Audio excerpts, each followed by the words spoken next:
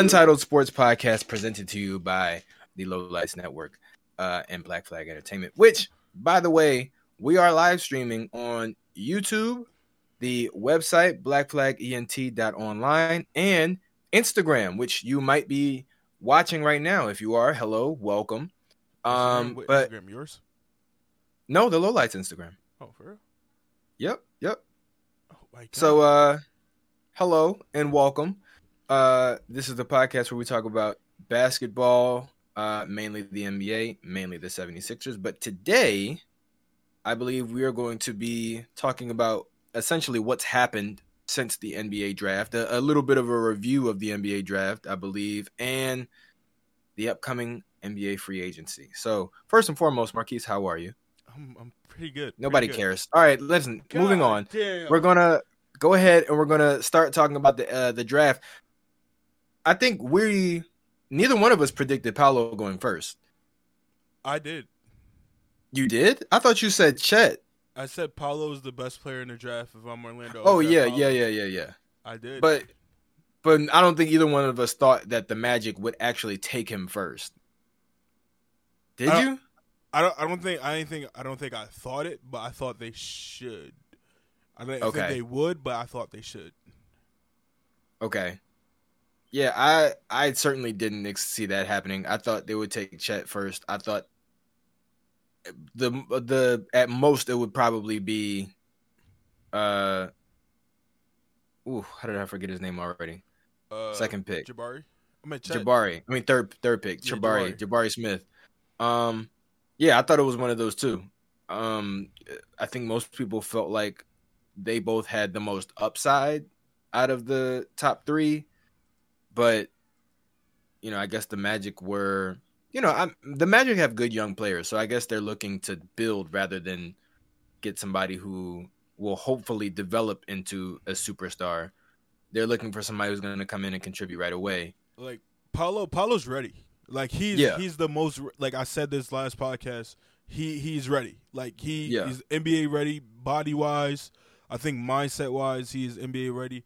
And I think that was the best selection they could have made.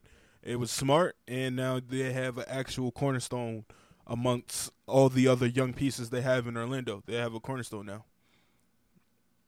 Yeah, and I think he's going to come in. I think he'll be pretty much immediately maybe 10 to 15 point per game scorer. 10 to 15, if not more. The problem. I don't think he's going to jump straight to the 20s. I think he's going to be 18, 19s. I don't know about High teens, I think so. You want to make a bet? I don't know about that. Only because, number one, they're going to play some really good teams who know that he's going to be the main guy. And the Magic are really guard heavy. Like, they have scoring guards. Like, I don't know if he's going to have the ball in his hands nearly as much as he did in Duke. So, but I think if I'm the Magic, I will emphasize that he has the ball in his hands because he's my future. Like everybody else on that team, that's true, is expendable, except for I guess Wagner. I think I would keep Wagner, but everybody else on that team is tradable. What about Suggs? Suggs is cool, but he's showed already that like in college he is injury prone. Yeah. So Paolo, Wagner, they should get the lion's share of the shots. They're already not going to win a lot. It's the Magic. But still, I would emphasize that he gets those shots.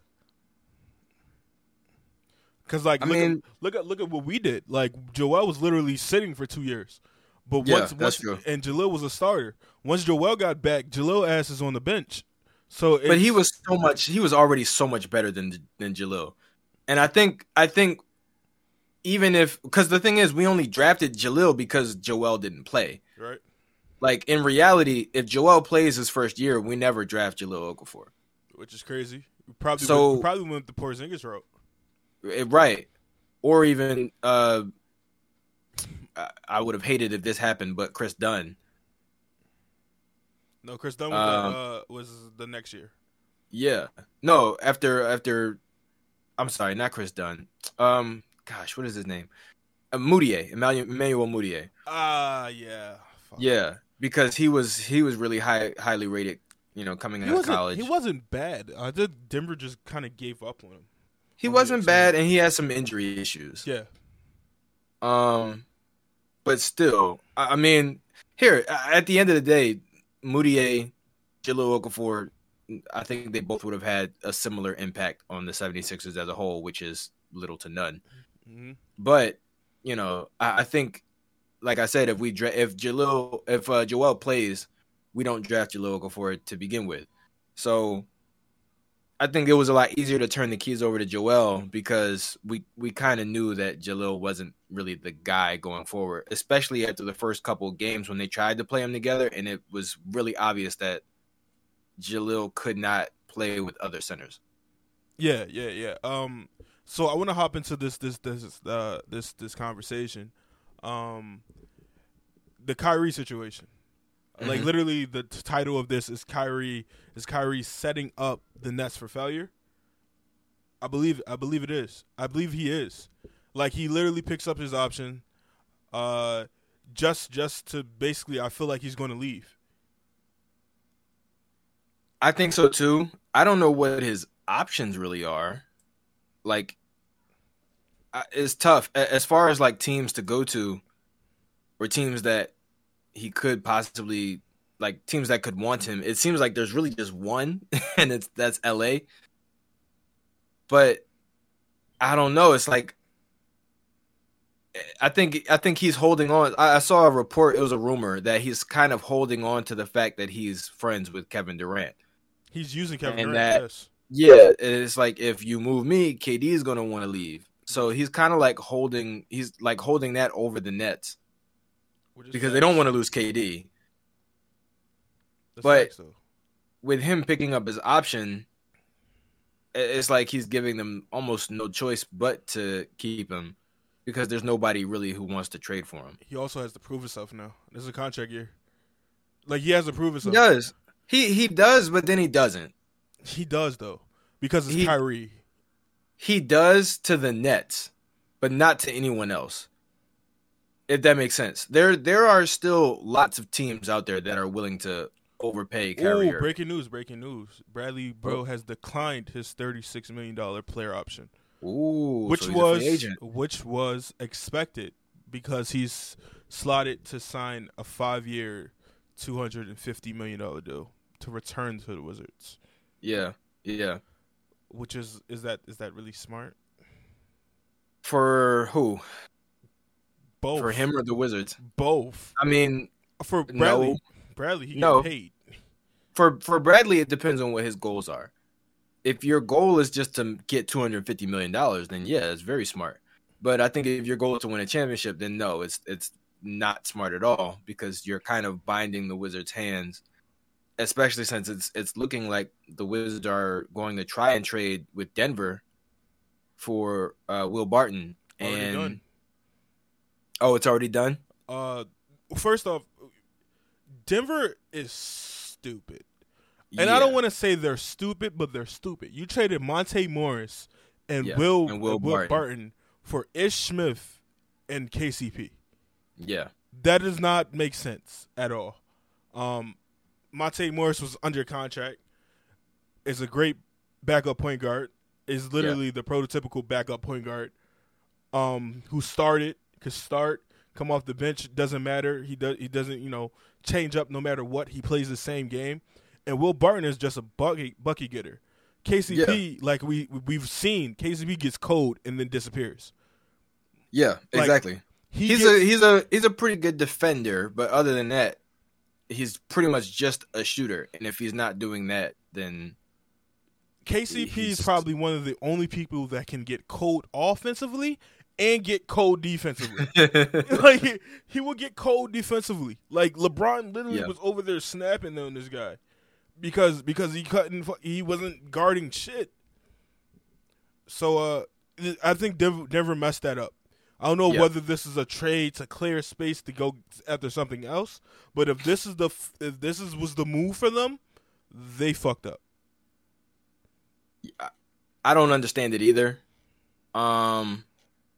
But either way, at the end of the day, I believe I might have to take another look at it, but I believe that adds salary for the Wizards. So if you're Bradley Beal and you want to make all that money, obviously, yeah, you can do it, but you're binding the Wizards' hands even further in their ability to go out and get somebody to help you win games. Yeah. But if you're the Wizards, technically, they did make that move. I mean, it's Kristaps, but it's not gonna get you that far. That's not really it. That's not what's gonna really do it. Yeah, like Kristaps, even if they do manage to win a pretty good amount of games, Kristaps we know is still pretty injury prone. So you still have to keep your fingers crossed that he actually plays enough games for it to make any kind of a difference. Mm-hmm. And then if you're the Wizards are one of those organizations, kind of like the Trailblazers or, the I don't know, like they're it seems like their focus is just on remaining relevant. Yeah. Like they kind of got that Indiana Pacer thing where it's like they're okay being okay.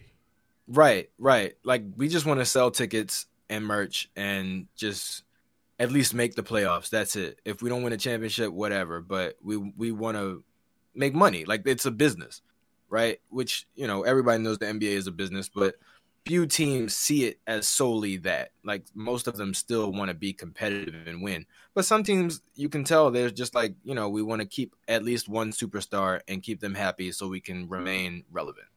It's like Bradley and Beal. if that's what the Wizards are doing, then sure, give Bradley Beal $250 million. But Bradley Beal and Kristaps Porzingis are not winning, and Will Barton are not winning you a championship. Listen, if I'm Bradley Beal, I'm taking that money. For the simple fact, trade. Yeah, take the money, request the trade. Like they can't take that money from you. Yeah, take it. But at the same time, but if that's the case, that's not smart because now you're narrowing the field of teams who can actually take you. Because somebody's going to make. They're not just taking you. They're taking that money. Time out. If there's teams interested in trading Rudy Gobert, there is going to be a fucking team that will clear out to get Bradley Beal. True. But how much are you going to give up? See, that's the thing. The Wizards are not rebuilding. If that makes sense? So it's like they don't want to trade Bradley Beal. So if they do, they're going to want a lot in return, as opposed to somebody like Rudy Gobert, who the Jazz might want to move. So they're going to trade him to a team that could use him, but they're not going to ask for a whole lot in return. Like they obviously want a nice return, but they're not going to ask for like your whole franchise. Yeah. Like if the Wizards trade Bradley Beal, they're going to ask for everything. So you're really like, even if you do get traded, who's to say the team that you get traded to is still going to be competitive after they move a whole bunch of assets to the Wizards in exchange for you? It's like the Kobe situation when we're talking about when Kobe requested a trade initially to the Bulls, and the Bulls, like LA was asking for Luol Deng and like all these other places, and Kobe was like, "Well, who's going to be there when I get there?" Right, basically rebuilding. I'm exactly from the same situation I'm about to head into. Exactly. So there might be teams who clear out for Bradley Beal, but at the same time, it's like, well, what's going to be there when he gets there? You're better off taking, if your goal is to win, the goal itself is detrimental to making a lot of money because you really can't win. You can't be the newcomer to a championship team and make the most money. All right. You just can't. Like, that's just not how it works. Even when KD was with the Warriors, Steph was technically making more money, I believe. Steph was not making more money. No? Because KD was signing shorter contracts. The reason they had cap space for KD, one, because they let Harrison Barnes walk. Yeah. And two, because Steph was still getting paid $11 million off the contract he signed when he was like injury prone. Yeah. So they had cap space. No, I'm talking about after he got there. Because remember, after KD got there, they signed Steph to that Supermax. Yeah. But the fact that he still had that 1 year when he made $11 million. They had that flexibility to make that thing. And of course. I want to hop into. But what team is in that perfect situation right now? Nobody. That's a once in a lifetime situation that a championship team is going to be in. Yeah. So like Brad like that's a you're right. Like it's a once in a lifetime situation. Typically, you can't go to a team that's already competitive, that's already like a contender, and you come in making that much money. The only exception that we've seen recently was the Sixers, and even then, they had to give up Ben Simmons, who was making a lot of money, and 2 other pieces. Like I think Seth was making like what, 12 million, 8 million, and Andre was making like 2. So they had to give up 3 players. One was, perfectly fine, but if you look at any other team in the league that's competitive right now, like they don't have a $40 million player just like that laying around that they don't want. So you're going to have to give up a lot just to make the money work to get Brad. And if that's the case, like I said, what's going to be there when he gets there? So it's you taking that deal just to request a trade. It might not actually work out because there's like only a handful of teams that are going to be able to take you. Mm-hmm. Like if he does that, he can kiss going to the Sixers goodbye, because we would have to trade Tobias and other pieces for him, and if that's the case, we'd be left with nothing. Like we would literally be left with like 4 players. We would have Joel, Matisse, Tyrese, James, and Brad. We would have to trade Tobias, Furkan, Shake. And then we would have to live off of mid-level exceptions like the fucking Lakers do. And, exactly. I'm not for that. I'm not going for that at all. In about 7.5 hours, we will hear a decision. James Harden still has not made his decision on whether he will opt in or opt out. There's reports saying that he will opt out, sign for a 3-year deal, so the Sixers can land P.J. Tucker. And I want to hop into that P.J. Tucker thing. It's damn near confirmed that P.J. is coming to the Sixers on a 3-year, $30 million deal. Or 3-year, they said ranging around $30 million. But the thing is, we don't have the space to do it yet. So how the hell is he going here? And it just a report that came out today that Sacramento is interested in trading for Tobias Harris.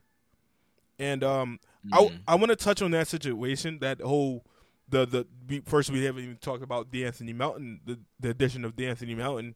Right. Trading Danny Green, I knew, like literally we said that there is 100% certain Danny Green is not going to be there.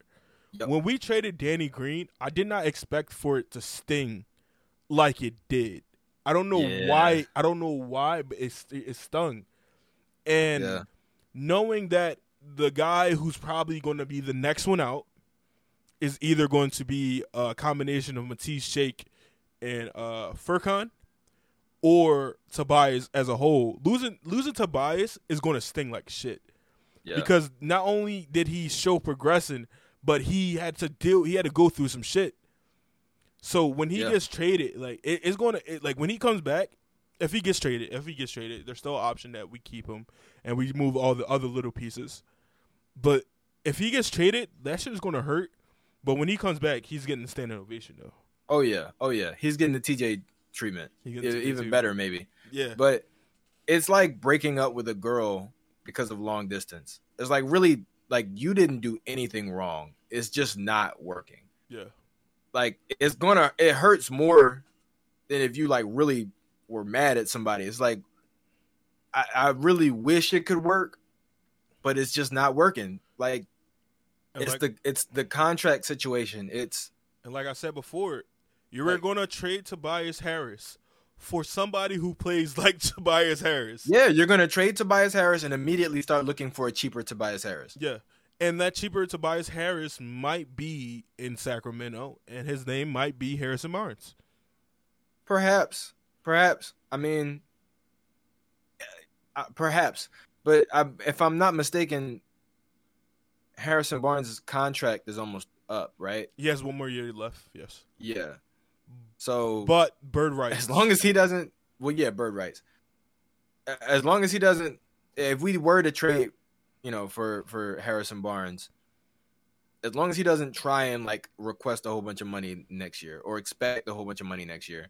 And I hope Daryl Morey and Elton Brand, mainly Daryl Morey because Elton got us into this situation.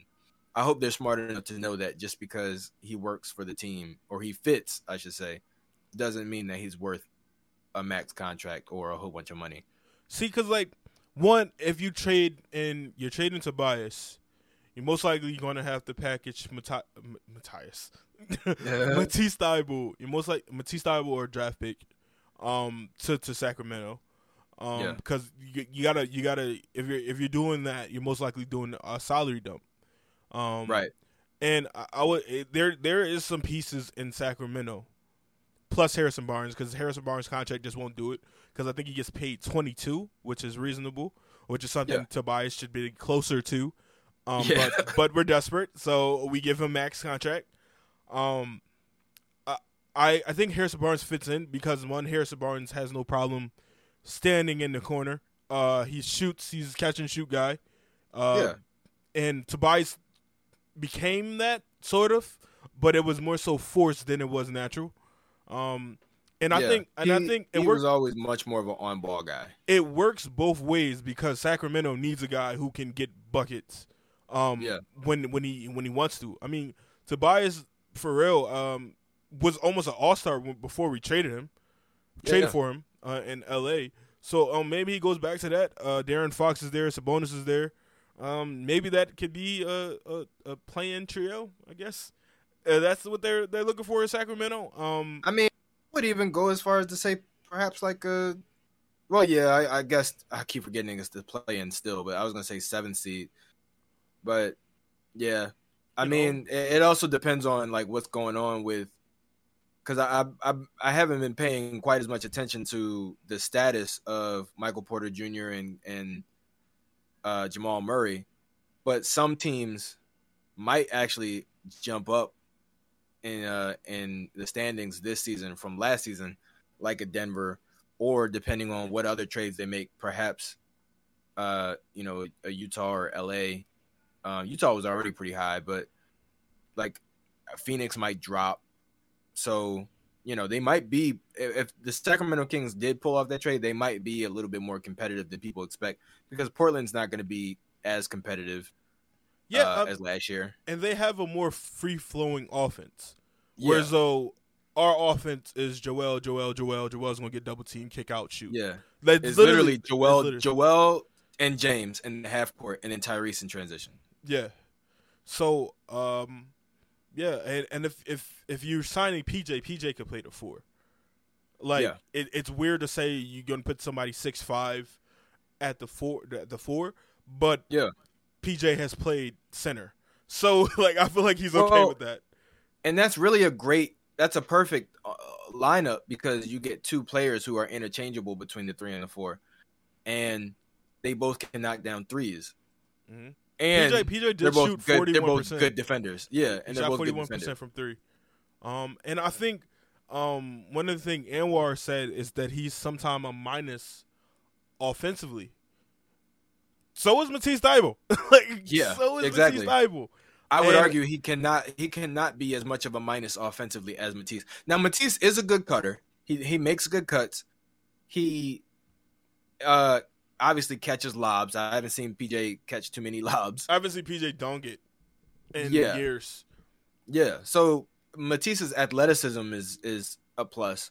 But as far as just like skill, I would say PJ's more skilled offensively than Matisse for sure. Yes, for sure. He stands in the corner. Threes, that's what he's known for. Obviously not so much in Miami. But Miami, and PJ sets good screens too. Yeah, dude is like fucking 240. He's legit a fucking power back. I think I would be okay with that if we could pull that off. It would sting, like you said, but I would be okay with trading Tobias if that was the lineup we finished with, and that frees up cap like shit. Exactly. So we could go out, we could sign the backup center. Yeah. And in a world, I don't think we would keep Matisse. Even if we trade Tobias, he might be in that trade with Tobias. Yeah. But having maybe a lineup of DeAnthony Melton, Matisse Thybulle, P.J. Tucker, a potential Harrison Barnes, and Joel Embiid, defensively, nobody's fucking with that. Nobody's fucking with that. It's just on the other side. I mean, well, Harrison Barnes can get buckets, so it's exactly. Harrison Barnes can get his own shot for sure. He's not as good at it as Tobias. What did he shoot? He's not as good at it as Tobias. We don't need him exactly.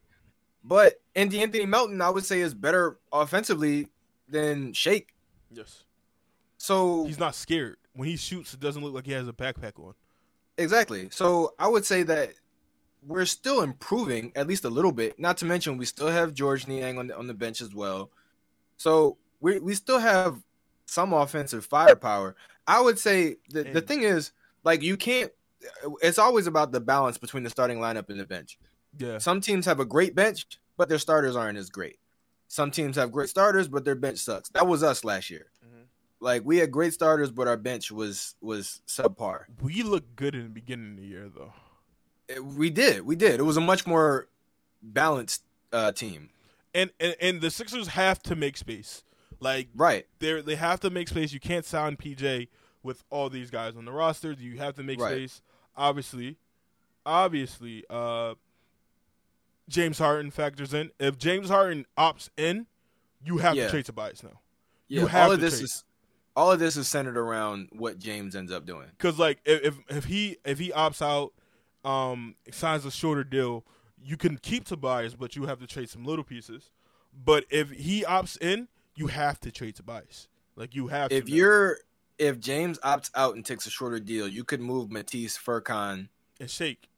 You have to move all three. Yeah, and you would have enough space to sign just PJ. Yeah. So is that, but I believe so. George, PJ, and Isaiah Joe and Charles Bassey. All right, so I want to show you this.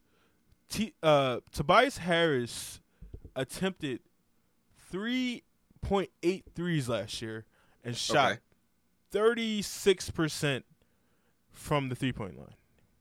Harrison Barnes, on the other hand, shot 4.7 and made 39%.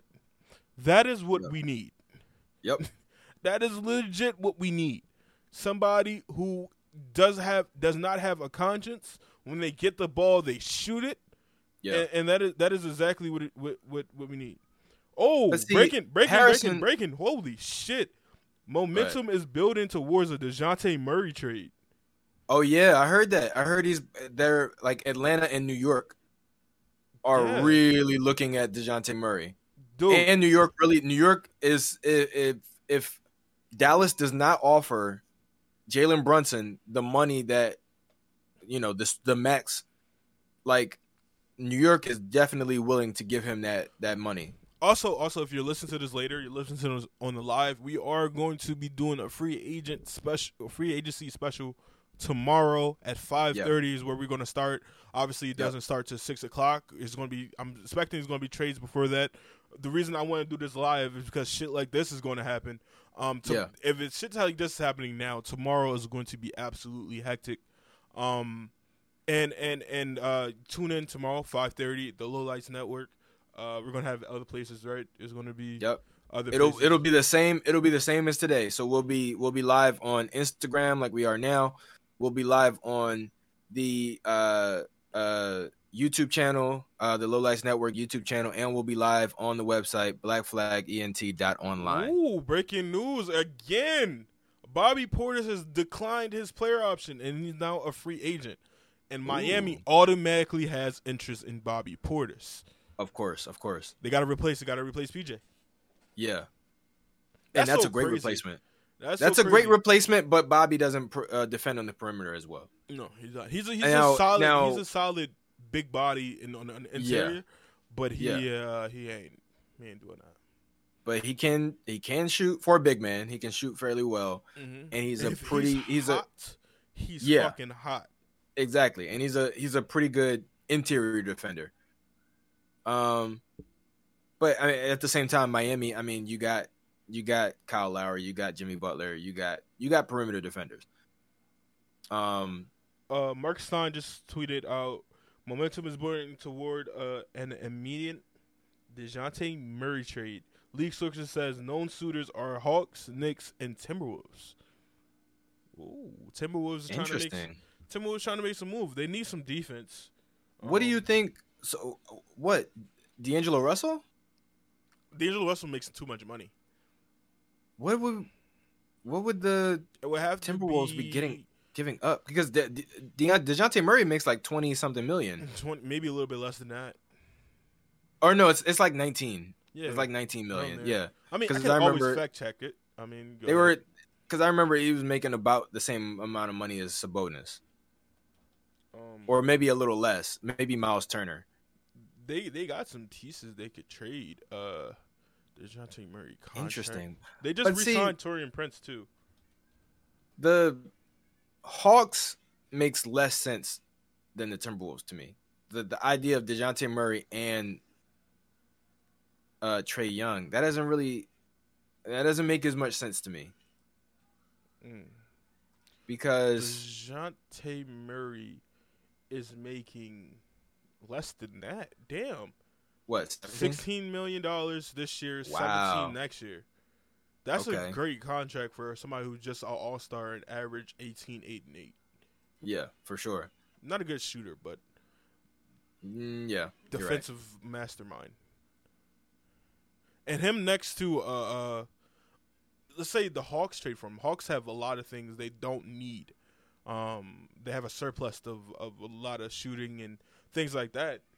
Yeah. Him next to Trae Young, who's terrible defensively, the playmaking both of them could provide, that could be a scary it could be really duo. Interesting. Definitely. It could be sort of similar, even though neither one of them were particularly good defenders, but sort of similar to what we saw with Kyrie and James when they were both healthy, having two guys who can play on or off the ball, who are good playmakers, but one of them is more of a sort of natural scorer, while the other is more of a natural sort of facilitator / point guard. But I think I don't know, I did see that report earlier, and it actually said that John Collins was not reportedly a part of the deal. I don't think they would want him because I feel like he has a ceiling. I don't feel like he's an all-star. I feel like he is a rotational player, a souped up rotational player. Okay. Like an above average starter. I don't think he's an all-star player. Definitely young talent that can develop. Oh my God, my phone keeps going off. I mean, I don't know. I feel like I always feel like once somebody gets under Popovich, that's when you start to see who they really are. Some of their potential, like what they can actually be. That's why they went out on a limb and drafted Jeremy Sohan, who I didn't expect to be drafted to the late teens. They drafted number 9. Let's hop into the trade that happened. Obviously, we traded Danny Green for our 23rd pick for DeAnthony Melton. What do you just think about DeAnthony Melton? I like DeAnthony Melton. I think he's a really good backup point guard, especially for a team who doesn't really have much of a bench. Mm-hmm. And he can literally come off the bench and just be whatever he wants to be. He's not gonna have to come off and be like we're not. It's not like we need defense, put Melton in. It's not like we need 3-point shooting, put Melton in. Both. It's like just put him in and just let him be great. Like let him do what he does. And it's kind of like Seth, but Seth was more of a natural scorer. With Melton, I think you can just put him in and just be like, all right, look, just do whatever you got to do to put points on the board. Whether it's getting assists, whether it's shooting threes or driving to the basket, whatever it is, he can do it. I did not know he was as athletic as he was. Oh my God, he can get up hot, like up. And it's sneaky too because he doesn't move. 6'2". It's not particularly. Yeah, he's not big and he's not particularly quick either. He just rises. Kind of like Matisse. Like Matisse moves fast, but he never looks like he's moving that fast. Yeah. But then he just jumps, and it's like, oh shit! Like, and how did he get up there that fast? I don't know if this is me getting old or what, but he's only 2 years older than me. He was born in 1998. Okay, so he's 4 years younger than me. 24 years old. Okay. Just turned 24. That's a good trade. Jesus. You get a little younger, and you get more athletic. You get a improvement on your bench, which was what we needed the whole time. Also, it seems that they just pushed back Danny's guarantee date. It was supposed to be at the end of this month, but they pushed it back to the end of January to see what Danny is. So I think they're trying to keep him, but they want to see what he looks like before Memphis? before Memphis guarantees his money. Okay. Because he would be getting paid $10 million. So they want to make sure he's good before they guarantee that, which is smart. Yeah. Which is very smart. Good for Danny. I mean, I am glad he at least got traded to a team that's on the rise. Yeah. And he could help them, like, honestly help them. He's a good locker room guy. Sad, like, literally was sad to see him go. But, this is a business, and we need to compete. As long as he doesn't pull off, an Iguodala, I think Memphis will be happy to have him. Pull off an Iguodala. And then he left and won a championship. So, I mean. Exactly. I mean, they beat them on that road to a championship. Yeah. Yeah, but Memphis, if I would say one thing about Memphis seems like they could be the next dynasty. They do. It's rare you see a team that has that many good players that were drafted together, that were drafted to the same team as opposed to like trades. Yeah. They're all young together. That's honestly Golden State was the last time we saw something like that. LA had a chance, but they traded everybody to get LeBron and AD. Typical LA shit. Yeah. And then, I mean, I don't know. There's not really any other team that I could think of. Oh, but maybe Boston. Like, they drafted Marcus Smart, and then 2 years later, or a year later, Jaylen Brown, then a year later, Jason Tatum. Yeah. So that's close, I guess, but still, like, I don't know. I don't really think Boston has the same level of potential that a team like Memphis does. Only because Memphis is really, like, deep, and they're young, and they have a certain, like, edge to them that Boston doesn't really seem to have. I have a new question now. Yeah. Why are the Spurs trading DeJounte Murray? That's a good question. I think the Spurs.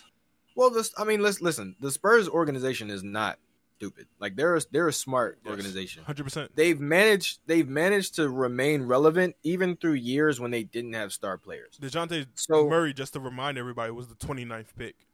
Right. So they make good decisions as far as personnel goes and things like that. I think the reason why they might be making this trade is because I think they know that as good as DeJounte Murray is, he is not the answer.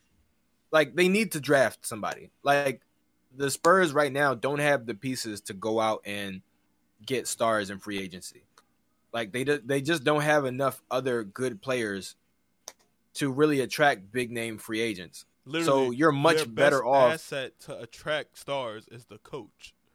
Exactly. And that alone isn't really always best because we've seen LeBron say over and over again, I want to play for Pop. And he's never he's never even considered it. Like seriously in any free agency decision.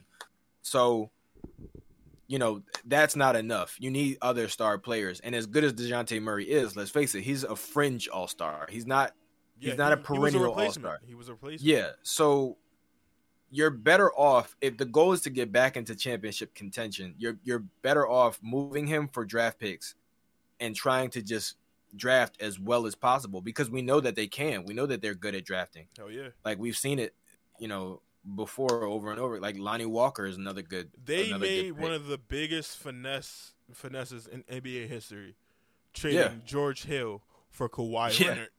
Yeah. And then I believe they ended up getting Hill back anyway. No. Hill went. I thought they did. Hill went to. They got Patty Mills back. Patty Mills played there, went to Portland, and they came back. So George went to Indiana. So I think they're like, you know what? Let's bet on ourselves a little bit, get a bunch of draft picks, and just draft well. And eventually, they're gonna put together a team that's young, like Memphis, that's young and has good talent. And then the combination of that and Popovich will get you some free agents. Because remember, the last time the Spurs actually got a big name free agent was LaMarcus Aldridge. And he went there because at that point in time, Tim Duncan, Tony Parker, and Manu Ginobili were still there. Yeah.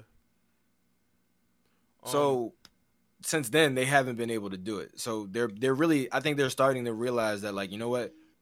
We couldn't make it work with LaMarcus and DeRozan. There wasn't enough around them. Mm-hmm. And DeJounte is not enough by himself. We're not picking high enough to get a superstar or to increase our chances of getting a superstar. And we're also not winning enough games to be a free agent destination. So we gotta goes back to what I said last episode. The worst thing you could be is in the middle of the pack. Exactly. Which the Wizards are perfectly fine with. Yeah. But the Spurs are not. So I think this is like a preemptive move. Like, let's just get out ahead of this now, get as many picks as we can, because we know the next draft is going to be great.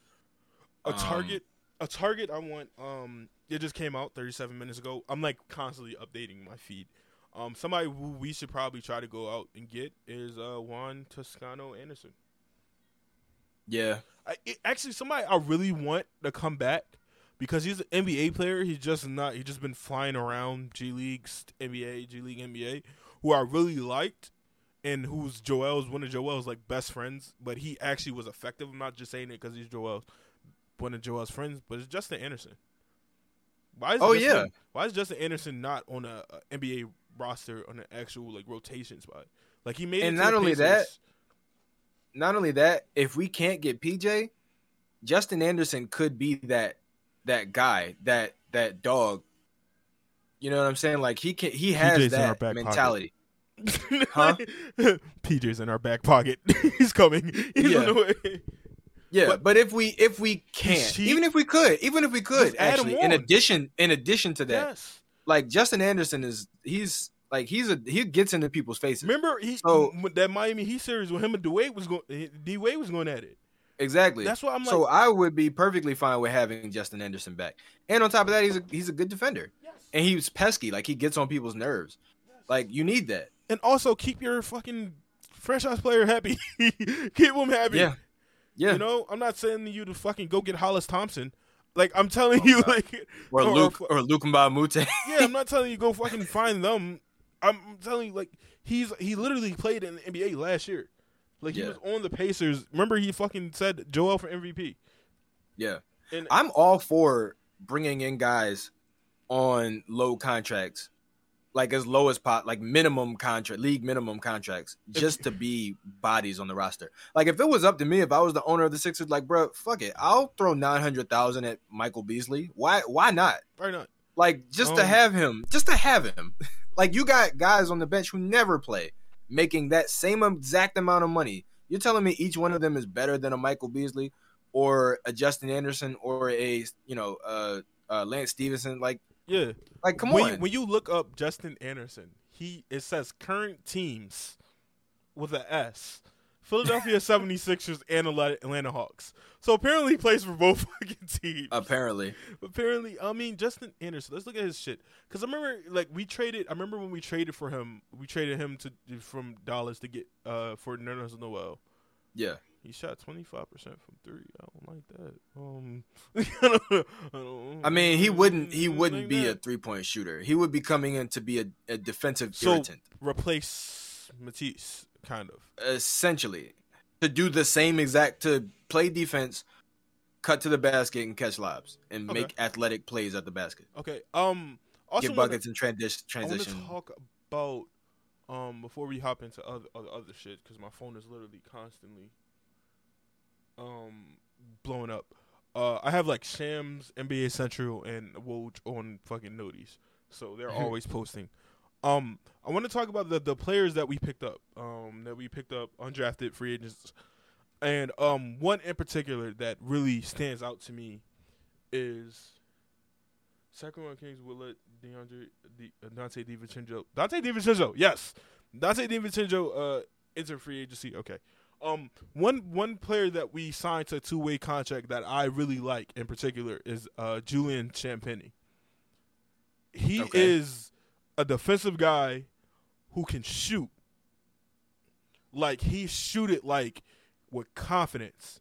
He obviously has developed some other NBA things. But like that like we should have an episode when we make bowl predictions and do like predictions for like awards predictions. We should do that. If I had a bold prediction, I would say Julian Champagnie makes our rotation. So real quick, I'm looking at the chat and Instagram live. We have JNW518, JNW _518. Yo, Jalen. Yeah, he says, what's the topic? So the topic is upcoming NBA free agency, and also sort of a little recap of the draft and some of the moves that have been made since then, or may be made, or have been reported since then. That's what we're talking about today. And he also says we ain't pick NB up, and then some laughing emojis. I don't know who NB is. I probably know, but I can't guess it. Who is NB? Just say who NB is. Yeah, but we got some dogs. I like Aminu Mohammed, who's another 2-way guy. Undrafted, yeah. Out of Georgetown, 6'5", 7'2" wingspan, defensive potential. Another guy who shoots with confidence. Shot 38%, I think, last year in college in Georgetown. We gotta get guys who does something. We gotta start with the project drafting. Like, get somebody who's already does something really well. Like Zaire Smith was a fucking project. Yeah, and it never worked out. A fucking project. Yeah. Get players who can do something, bro. After a while, the guys who are just athletes but aren't particularly skilled in like any particular area, like it feels like the NBA is honestly moving away from that, because there was a point in time where people were being drafted based solely on athleticism and potential. It seemed like the Evan Turner year. And even John Wall, Breaking Wall news. was a great point guard, but he was athlete. James Harden has declined. Yes. Has declined his player option. I'm glad. Intends to return on a contract in free agency that gives team financial flexibility to bolster the rocket. Yes. The roster. Yes. That's James. What the fuck I'm talking about, James. That's what I'm talking about, James. And here's the thing: if you want to win, this is what you came here for. So fuck the money. Fuck the money. Fuck the money, man. Like, you've made enough money. He's had 2 max contracts already. Yeah. So it's like, bruh, if you came here to win, you got to do what's necessary to win. Joel has already signed his extension. He's already making his money. Tobias is already making his money. This happened before you even got here. If it's on you to make the sacrifice, then you got to do it. Joel probably would if he could. Yeah.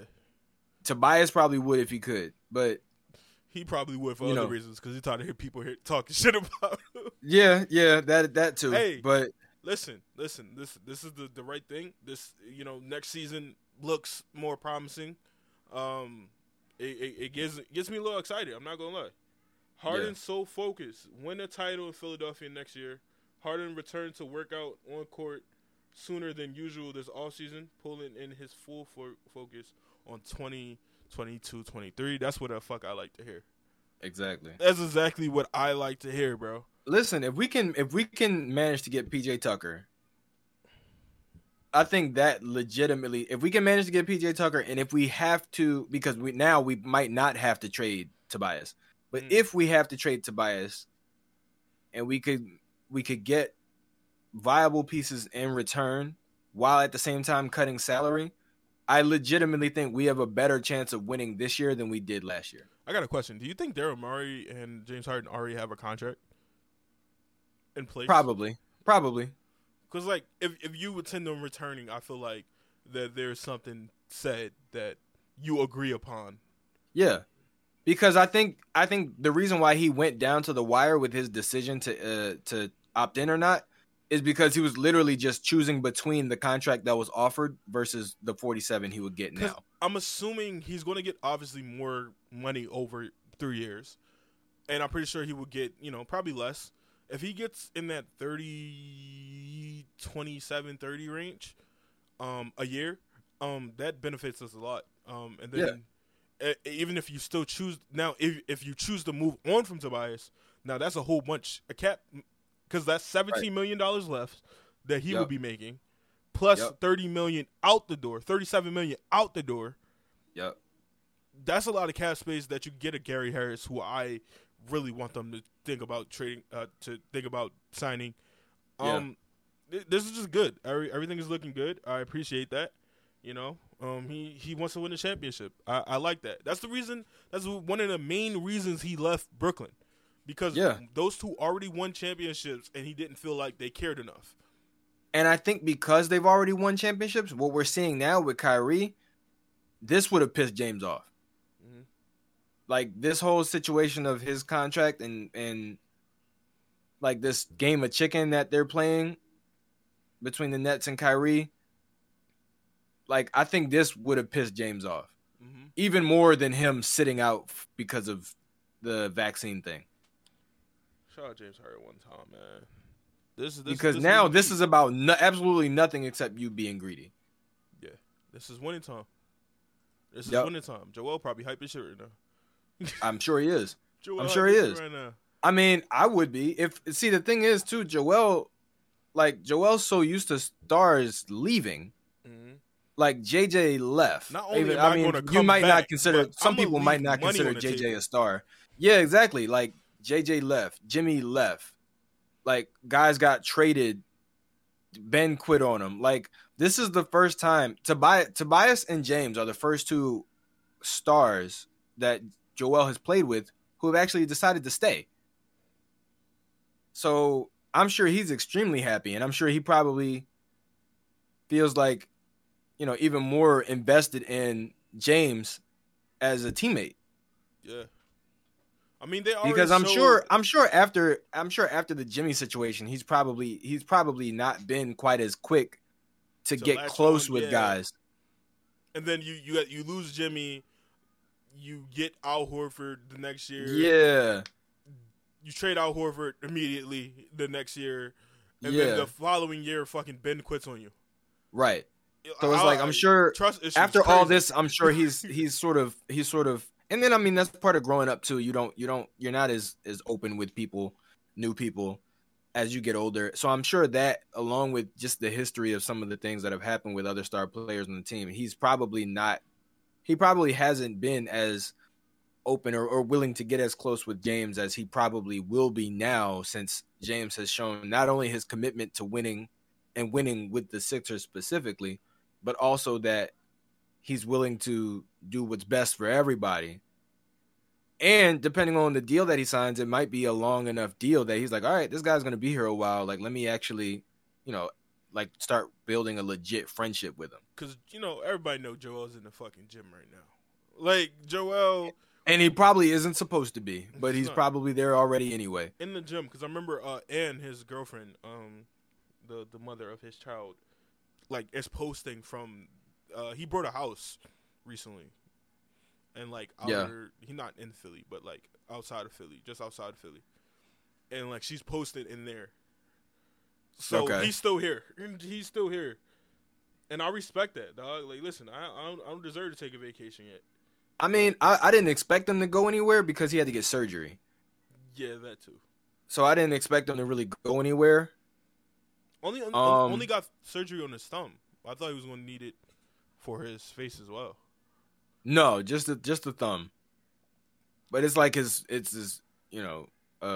dominant hand too. So yeah, that's a shooting hand. So that limits you in a few ways, more than just shooting. I'm sure I didn't expect him to, between the way the season ended and having to get surgery, I didn't expect him to, like, take a vacation. I expected him to be here. Probably take time off, but not take a vacation. Josh Reynolds says a lot of people owe James Harden an apology, man. Do pull the Tom Brady Absolutely. by taking less money to give Philly flexibility to make a squad around him and to be better. He clearly wants to win. It needs to be talked about. You're a real one. Absolutely. I don't think anybody in Philly owes James an apology because I don't think we've ever. Obviously, we didn't know what was going to happen. Some people are split. Like, hey man, get your money. Some other people are like, we need you to do what we need you to do. What you're paid to do. Yeah, but at the same time, I think the people who were mad at James Harden, who are Sixers fans, it had nothing to do with money, because we know that James is actually worth the contract that he had. Yes. As opposed to Tobias, where it's like, bro, it's the opposite. We were like, hey, bro, listen, Jimmy. Yeah, like, we love you, but you're killing us with this contract. As opposed to James, where it's like, we don't fuck the contract. We just need you to play. Because like, we need you to just be James Harden. James is still an all-star. Yeah, exactly. Like, he's still going to make an all-star team. He's still going to do these things. I mean, he was second in assists, averaging 10.3. When you get to a new team and you immediately start putting up near triple-double numbers with assists, like in the teens, you're worth, high 30s. And like, you're worth it. Even if, by the time we get to the playoffs, he's a little bit drained. But I think now having a full year with Joel and Tyrese will probably and having a full year post thigh hamstring injuries. Yeah. I think we'll see a different James. Hopefully he comes back. He's healthy. They say he's working out earlier than he's ever done before. So hopefully this means, everyone stay healthy. Please, knock on wood, bro. Everyone stays healthy, and this could be a very interesting year. Going into the year, I don't think I've had the most, I'm hyped for this year. Yeah, I've never been hyped going into any year. Because 2021, I was pretty hyped. Not this hype though. What year was that? 2021. 2021 was the first Doc Rivers and Daryl Morey year. So we got Curry, Danny Green. Yeah, we got Dwight and Danny and Seth, and we moved obviously Al Horford's contract. That was the first year that I could remember being like, all right. Even before the season started, I was like, okay, we got a legit shot. I wasn't even hyped about that because Ben Simmons was still there. I knew that the problems would reoccur. But you know what? I thought so too, but I thought that team was the perfect team to mask that. Having Danny and Seth next to him, I thought would be the answer, and Tobias obviously, would be the sort of the answer to the Ben Simmons issue, because you have a secondary ball handler. You have in Seth, you have the guy who Markelle was supposed to be, and in Danny, you have a 3-and-D wing who's a champion, who's a winner, who is a good locker room guy, and then in Tobias, you have a stretch 4 who can play adequate defense and also get his own shot. See the Ben Simmons issue. Nobody can fix a Ben Simmons issue because Ben Simmons is still the issue. That's why I never really was like, okay, we're going to get to the playoffs. They're going to key on Ben. They're going to sag off. Now James Harden, fully healthy James Harden, even when he wasn't on shit, they were respecting the 3 because they know he can hit that. And once he start hitting some, you got to respect it. You got to play up on it more. And now he becomes more of a facilitator. It becomes easier to him. See, I'm still not ready to 100, because with James, even when he wasn't hitting his shots, he still pissed me off. Because not hitting your shots doesn't piss me off nearly as much as not shooting. Yes. Like Ben not shooting is like, all right, Ben not shooting is like, all right, you're a bad shooter. I can understand why you're maybe a little afraid to shoot. But with James, when he was looking like Ben, like he wasn't shooting at all in those fourth quarters, in like games 5 and 6, I think. In game 6, he shot 4 for 9. Bro, you only in the whole game. Shots. In the whole game. Yeah, 4 for 9. So it's like, he played 43 minutes. Had 11 So, points. like shit like that is what pisses me off. I don't care if you're not hitting your shot. Oh shit! If you're not shooting, that's the problem. Atlanta Hawks are trading Danilo Gallinari and multiple first-round picks for DeJounte Murray. Yeah. Oh shit! DeJounte's coming to Atlanta. Okay, like I said, that's going to be a duo. That's going to be I mean, he's not going to pick up because Trae Young is probably the worst defender I've ever seen in my life. But it works. It works better. DeJounte Murray, obviously the full deal is not out. Worse than Isaiah Thomas? Yes, because Isaiah Thomas tried. Yeah. Isaiah Thomas tried. His little ass was trying. Like, his little ass was trying. Smaller than Trae Young. Let's I'll throw that in there. Smaller than Trae Young. Obviously, people was like, Trae Young's not even 6 foot. That's what they say. Trae Young is not even 6 foot. I mean, Isaiah Thomas isn't even 5'10", so yeah. Like, remember when he went into the stands in Philly, and he was talking to the person that said they was booing him because they wanted the Frosty? Yeah, what? He was shorter than them. Yeah. He said, "I'm sorry, I just wanted a Frosty." Swaps. Oh, I got two different things. The Hawks are sending 3 first-round picks and future pick swaps to the Spurs for Murray, All-Star guard. That is going to be a fucking it's going to be interesting. Now we got to worry about the fucking Hawks. Yeah, we have to worry about the fucking Hawks. Because the Hawks also like part of the reason why they weren't as good last year was because of injuries. It wasn't anything regarding like actual players like leaving or just not being good. Like they were still a good team. They just had injury issues. So the Hawks are definitely a contender in the East. Question. I wouldn't say they're a championship contender yet. For the Hawks, this is a playoff move. Yes. You still have John Collins, who you could still flip. They're still a legit, I think, 5th or 6th seed. So for somebody to move in, who comes out? Of what? The playoffs? Yeah. In the top 5 or top 6, I guess. The who comes out? Let me refresh. A tough one. Because it was, you know what? Toronto comes out. So this is everybody who made it. This is all 8 seeds. Miami, of course, Celtics, Bucks, us, Raptors, Bulls, Nets, Hawks, Cavs. Hawks were the 8th seed. Yeah. And Cavs were what, 9th? Cavs were 9th. Obviously, the play-in factors in. Yeah. Cavs the Cavs might take a little bit of a step forward because they're going to be getting Colin Sexton back. Mm-hmm. They got to pay him now. They got to pay him. Yeah, you're right. And he's asking for upwards of $20 million. I think the Raptors possibly take a step back because they haven't done anything. They haven't fixed any of their issues. Obviously, they'll probably be healthier because I know Fred was dealing with injury issues. But other than that, they haven't made any moves to improve or anything. They don't have any players coming back who are going to make a difference. Whereas everybody else, like obviously Boston, Philly, Brooklyn, Miami, like they have the most talent. But out of those other teams, Atlanta, Toronto, Cavs, even Charlotte, like those teams are actually making moves except Toronto.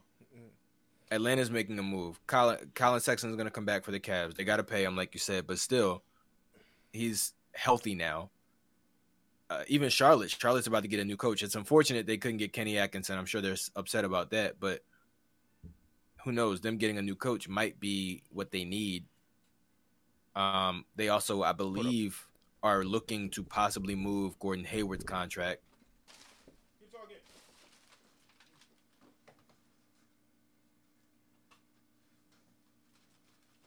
What happened? Oh. My phone is about to die. Oh my God. All right. But yeah, but you know, Charlotte and Toronto are probably the 2 most stagnant teams. I would say Charlotte at least has a better core though. Charlotte does have the better core, but they're in a worse position. Yes, so they're not going to get bumped down because they were already fairly low. I mean, they were in the play-in, but I think Toronto is the one that's going to get pushed out. And they got moves to make with the Miles Bridges decision. Exactly. And they were thinking I heard reports that they're thinking about moving Gordon Hayward as well. Miles Bridges might not get the contract he wants because he did some dickhead shit. Yeah, I did see that. So I mean, that's the thing. Like that Charlotte team, it's super young. They're crazy like young. They're not like Memphis young, where they're just like uberly competitive and like talking shit. Like Charlotte, they're getting into some shit like off the court, like nothing to do with basketball. Like Miles and his music, LaMelo was like, I think he posted a picture of like and I think LaMelo posted a picture of like him drinking lean, or maybe that was Miles. That was Miles. Miles was smoking a blunt and drinking lean. Yeah, and he was trying to cover it up, saying it's pink lemonade, bro. Listen. Yeah, and then fucking Miles, because apparently one of his friends who's also a rapper had a line talking about if Charlotte don't drop the bag, then we go into the Pistons. Like, sir, you can't do that. Yeah, but you can't say that. Like, you're not a part of the NBA. You're not an NBA affiliate. But at the same time, people are going to see that, and that's going to play into their decisions to offer Miles any kind of money. Not to mention the fact that his off the court antics are going to also play into Detroit's decision to offer him any money. Yeah. Because they really legit might not need him now. To be alive, bro. Like, we need you to be alive to play, bro. Like, you got to be alive to play. Drinking lean and do all that shit. And obviously, you're a grown man. You do whatever the fuck you want. But, like, if you're talking about a professional league where it's televised in multiple countries and it's business at the end of the day. And you can't do whatever you want. You still can't even – well, you're not supposed to play games even smoking weed. Like lean is a whole nother issue. Yeah. Like you could legit get suspended. Like you can get drug tested and get suspended for multiple games for that. We got some trade details on the trade that just broke. The Hawks are sending the 2023 first-round pick via Charlotte. Ooh. Wow, that's a good pick.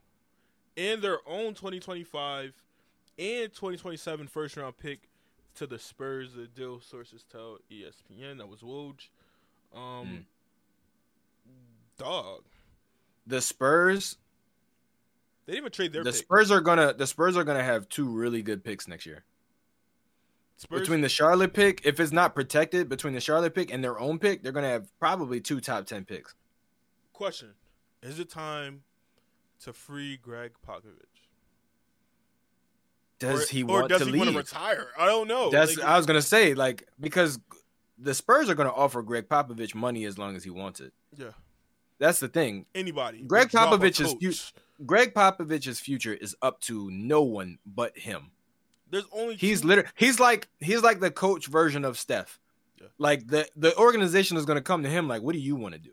Only two coaches in the league that has job security if Greg Popovich does not want to be a coach anymore.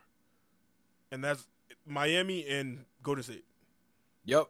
Everybody else will drop their fucking coach in a heartbeat. Darvin Ham, we just hired him. Perhaps you Milwaukee. Can go, bro. Perhaps Milwaukee. No. They've been Mike Budenholzer. You think they'll fire Budenholzer after he's been won a championship 2 years ago? Fucking hot seat for like 4 years. But they just won a championship 2 years ago. They don't care. They don't care.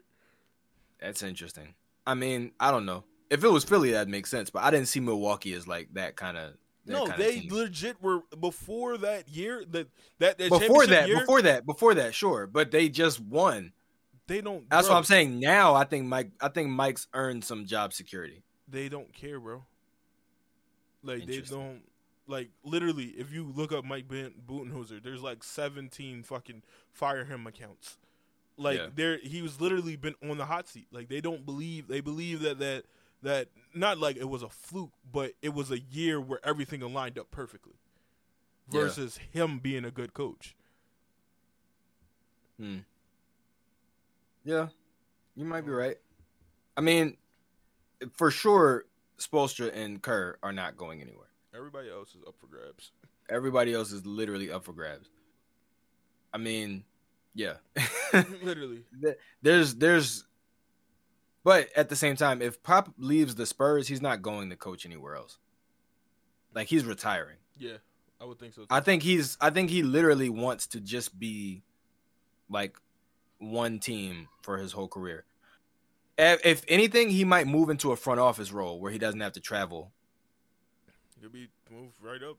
I mean, at one point, wasn't he the GM and the coach? Yeah. No, I don't think so. I think R.C. Buford has always. I know Doc was with the Clippers, and he got like heat for signing Austin Rivers. Yeah, I think R.C. Buford has always been the Spurs GM for a really long time. Listen, that Spurs franchise. Listen, we need to steal some people from that shit. We tried. Remember, we was about to sign Manu. Remember we hired Brett Brown because he was under Popovich. So we tried. We chose the wrong one. Ime Udoka was right there. He was. We've had so many, bro. We've had so many assistant coaches that were probably better head coaches than Brett Brown. Under Brett Brown, we had Ime Udoka. We had Mike D'Antoni. We had what's his name? Monty Williams. Like, we've had even. I don't know. He got fired eventually, but even Lloyd Pierce had some success in Atlanta, like coaching that he got fired team. His first year. I thought it was the second, at the end of his first year. Yeah, he got fired halfway through because Nate McMillan took it, and then they went on that run to BS. Breaking news: Robert Kelly signs a 30-year deal with the prison.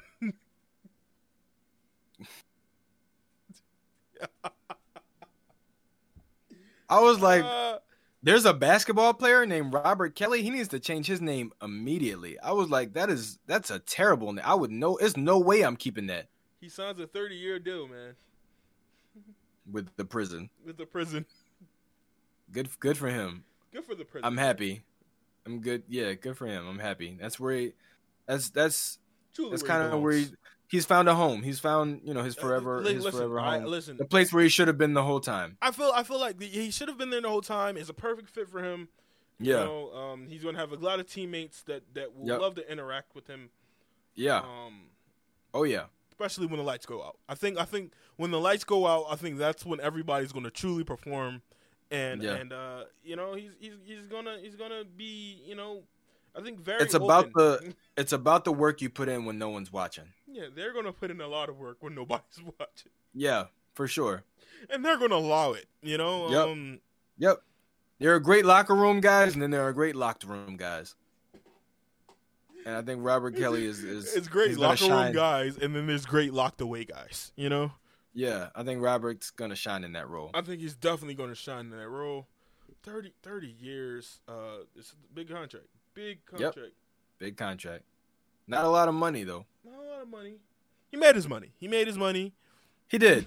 he made his money and spent it. So he's good. Yeah. He's gonna be good. He's gonna be good. Yep. Man. But yeah, I don't know, man. Since you brought up Popovich, has got me thinking about Doc now. I still don't know how I feel about Doc yet. Doc can go. Listen, I've been an advocate.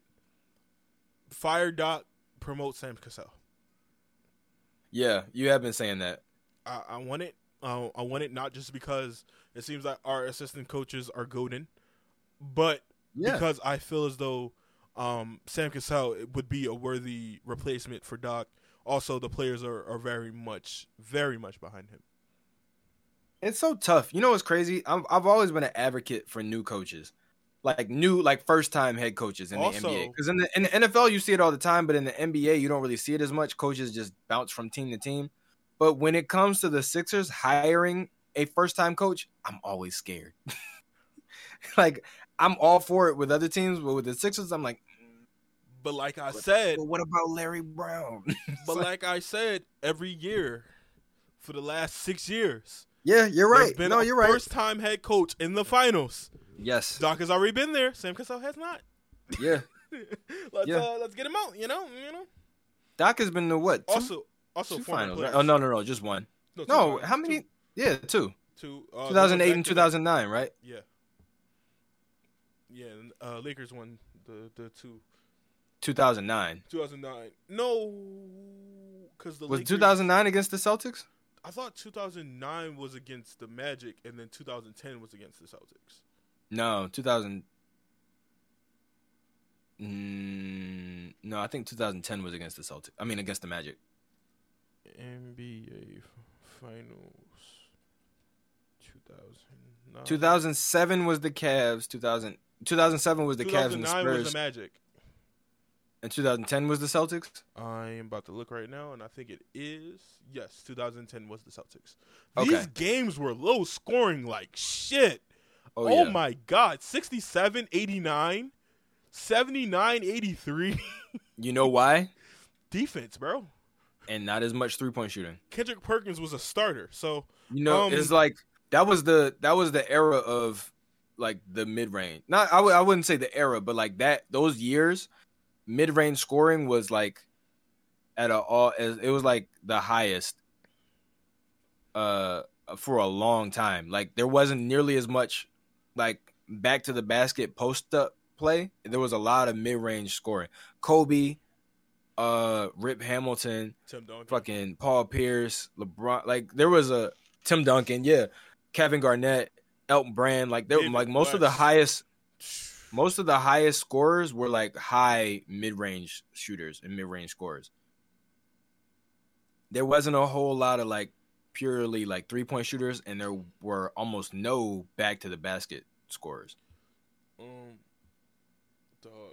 Come on, like my phone has been dry. It was just going crazy.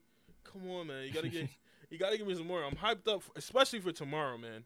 Tomorrow is going to be crazy. Once again, we are going to be streaming tomorrow at 5:30. Free agency 5:30 p.m. Atlantic.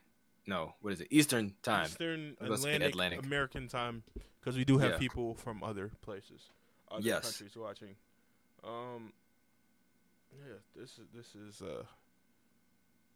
This is gonna be dope. Mm-hmm. I feel like I can't wait. Like I wanna stream. We've been recording for hour 30 minutes. I want to do another 30 minutes just in case some shit happens. But after that, I feel like once we stop streaming, some crazy shit's gonna happen. Like Tobias is gonna get fucking traded. Because we're starting early tomorrow, we'll have a half an hour to talk about whatever happens tonight. Yeah. For sure. And we obviously, if you're watching this now, always, of course, follow us on our social media, Instagram, Twitter, because me and Marquise will, of course, be posting about whatever happens, even during the times when we are not streaming or recording. Have you logged into the Twitter account I just made? Not yet. All right, so I made a new one. Okay. It's the same login for Instagram. Got it. Cool. It's so much happening. So let's breaking get back. news. No, I'm sorry. I'm just practicing. Let's get back to because there was one team that hasn't really done much of anything yet, but they were a good team last year, and I'm intrigued to see if they do anything, and if so, what? Because they have a star player who might be on the move, and that's the Bulls. The Bulls haven't done anything. I actually think the fact that DeJounte Murray was traded makes me think that Zach LaVine is going back. To the Bulls? Because Zach LaVine was linked to the Spurs. Obviously, DeJounte Murray, him, both from Seattle. I think he's going back. I think it was reports that said he's going back. Obviously, they could offer him the most money. My phone just went off. Okay.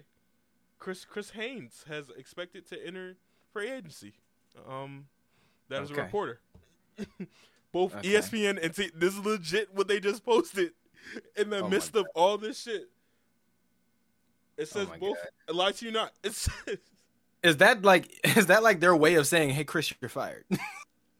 Look, Chris Haynes is in it. I use probably backwards, but it literally says both ESPN and TNT could be in the hunt for Haynes.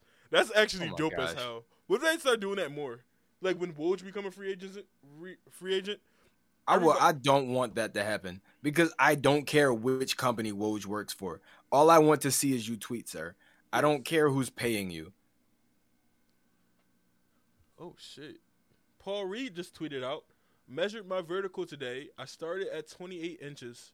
Now I'm at 34. Just going to keep working until I hit 50. That's impossible. Nobody hits 50. Listen, if anybody can do it, it's Paul Reed. Legendary Paul. Legendary Paul Reed can do it. If anybody could do it, it would have been Vince Carter, and he couldn't. So, also, I think I said this, Dante. The Sacramento Kings are declining to offer Dante DiVincenzo a qualifier offer, which means he is an unrestricted free agent. Nice. I like DiVincenzo. I do too. Villanova guy, of course. Shout out. Nova. My favorite college team. Who's your favorite college team? Basketball? Yeah. Villanova. Actually, now that I think, no, Villanova is not my favorite. It's probably my second favorite. My favorite is Duke. Oh, my God. You're a Dookie. I love Duke. Dookie. I love Duke. Dookie. Say it. I love Duke. Christian Laettner is probably my favorite all-time college player. J.J. Redick is my all-time favorite college player. Okay. That's not a bad pick either. I love the, especially when he played against Maryland. Oh, yeah. I really like that. Obviously, I wasn't watching basketball. This was like 2005-ish, 2006. But yeah. I went back and I watched it. My favorite college player before J.J. Redick, before I really started watching J.J. Redick, I think was I forget. He wasn't shit. He wasn't shit. I don't think he went to college. What? And how was he your favorite college player? It probably wasn't Sebastian Telfair. Oh my God. I love Sebastian Telfair. I didn't watch Christian play either. At least, not live because I wasn't alive yet. I was. No, you weren't. When JJ, no, I'm talking about when JJ was. Oh, yeah. But I really like Christian Laettner. I really like Christian Laettner for some of the same reasons I really like AI. AI is my favorite basketball player of all time. Christian is my favorite college player. I think they were both very misunderstood individuals, and I think they used that as fuel in their competitive fire. I think you say AI obviously. What'd you say? I think you say the same about JJ. Like JJ, for sure. Literally, there should be a documentary about JJ Redick. For sure. He had the DUI. He had the, he was trying to deal with the shit that was going on. You know what's crazy? Most of the people who hate Duke because they think they only recruit white guys or rich black kids or from really good families or whatever. But that's not actually always the case.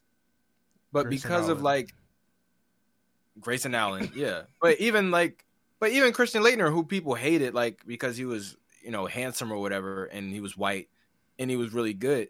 He actually had really humble beginnings, and he wasn't a douche about being handsome. He didn't really care about it. People offered him money to model and stuff, and he was just well, I'm a broke college student, so of course I'm gonna do this. So it's money, bro. Yeah, so it's he was a janitor. He was doing work study in high school. He was the janitor at his own high school. Even AI, people thought was a thug and all this other shit, and he was just bruh, he's literally just been an athlete his whole life. All he's done is play sports. But because of some shit that happened in a bowling alley where some other people actually started it, but because he was there, he gets the bulk of the repercussions. And then all throughout his career, the people call him lazy and all this other stuff for not really practicing or whatever. But it's you can't show me a guy who's taken the game of basketball, the game, maybe not practice or the other shit, but the actual game, Practice? actual game more seriously than Allen Iverson. Except maybe Kobe Bryant. Maybe. Like, nobody's taken, like, once you step onto the floor, taking it more seriously than Allen, Kobe, and maybe MJ. Like, those are the three players that I think of who have literally never taken a game off. I was literally reading it, like, before me and Tyrese did podcast. Did you see? What? You didn't see it when I, like, put it up? No. My screen is showing the thumbnail. Oh, okay. I have the Earth book in my hand. Oh, you were reading it? Yes. How you like it? I like it. Like, I'm going to finish it. Told you. Finish it. I saw boobies. Told you. Yes, they are there. Also, Larry King's penis. Did you get there yet? Did you see Larry King's penis? No, I did not see it. I'm not looking for it either. Yeah, it's in there. And it's impressive. I'm sure it's not really Larry King's penis, but impressive. It's in there. Uncut in both ways. And both ways I mean that uncut. Are we talking about? But I found it. You found it? I'm not going to show the full thing. But okay. Yeah, you don't do that. Yeah. And it goes down. Yep. Put it over here. It's impressive. I'm on page 30. Oh my god, I'm like 2 pages away from this. Oh, I spoiled you. Yeah. I would have saw this and I probably would have called you. It was like, bro, what the fuck is happening right now? Yeah. Yeah. I'm like reading. It's very funny as shit. I just want some more rumors, bro. Come on. You got to see, because, you know, Jon Stewart got the Mark Twain Humorist Award this year. And it's basically like a comedy award, like a Lifetime Achievement Comedy Award. And when it happens, they have a big ceremony at the Kennedy Center, and a bunch of different people come up and give speeches, like people who he's worked with or his friends. And I didn't realize just how many people Jon Stewart put on, like Steve Carell, Stephen Colbert, Steve Carell's the GOAT. Olivia Munn. Like, there's a lot of Ed Helms. There's a lot of like comedic actors and comedians who started their careers working either with or for Jon Stewart. Ooh. Patty Mills has reportedly declined his 6.2 player option. Hey, Patty. Interesting. Hey, Patty. Now, I wonder what that means for the Nets. They're fucked. Because Patty Mills, I mean, like, Patty Mills obviously has more information on this Nets situation than anybody outside of the organization. Mm. So him deciding to do that means there's something going on that makes him believe that he should either go elsewhere, or the Nets are about to have a lot of money to offer him. Patty, come to the Sixers, bro. It's so crazy that Patty was so happy to get Ben Simmons there. Oh, another Australian, and then I don't even know why. Because in reality, from what we've heard from the different reports during the Olympics or before the Olympics and during, the Australians, a lot of them don't really fuck with Ben. Yeah, but not Patty. Patty and Joe Ingles, I think, kept high hopes for Ben. Well, I suppose, but and Matisse was already used to it, so yeah, he was already going through it. So it was interesting because I heard that was a pretty significant part of why he was not with the Australian national team during the Olympics. Oh, because a lot of the players just didn't fuck with Ben. They didn't fuck with it. So that's interesting, and it's especially because obviously Patty Mills is a professional, like, so him saying good things about Ben doesn't necessarily mean that he's super hyped about playing with Ben.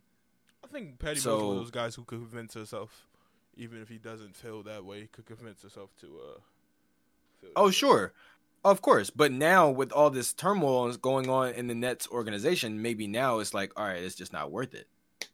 He was like, Ben, you said you were going to play. Yeah, exactly. Fuck happened, dude? Like Ben still didn't play. Kevin and Kyrie's at a standstill with the organization over money, and Kevin is contemplating leaving. So I mean, well, he did opt in. Kevin opted in, but that doesn't mean he can't still Kyrie. be. Yeah, Kyrie. Oh, Kyrie opted in. Yeah, Kevin's still under contract. Yeah, but Kevin signed the extension. Yeah, but that doesn't necessarily mean that they won't, request a trade. Report: Lakers have picked up team options on both Stanley Johnson and Wenyen Gabriel, what they had no choice but to do because they have no money. Right. They have no money. They had absolutely no choice. I'm going down some other things I might have missed in the midst of all the crazy shit happening. Knicks trade Nerlens. Oh, yeah, Knicks traded Nerlens Noel and Alec Burks to the Pistons for cash. Yeah, I did see that, and that's part of that move. That's part of their efforts to hopefully get Jalen Brunson. Yeah, see, this is my whole thing. They traded the draft pick on draft night in that confusing ass trade. Yeah, all this for Jalen Brunson, who. Well, I think at that point on draft night there was still some skepticism on whether or not Kyrie would be available. It's more so to me, which was confusing, is that Jalen Brunson is a solid player, but you're doing all this for somebody who's not even an all-star, who never been on an all-star team, who you're just shooting a shot in the dark right now.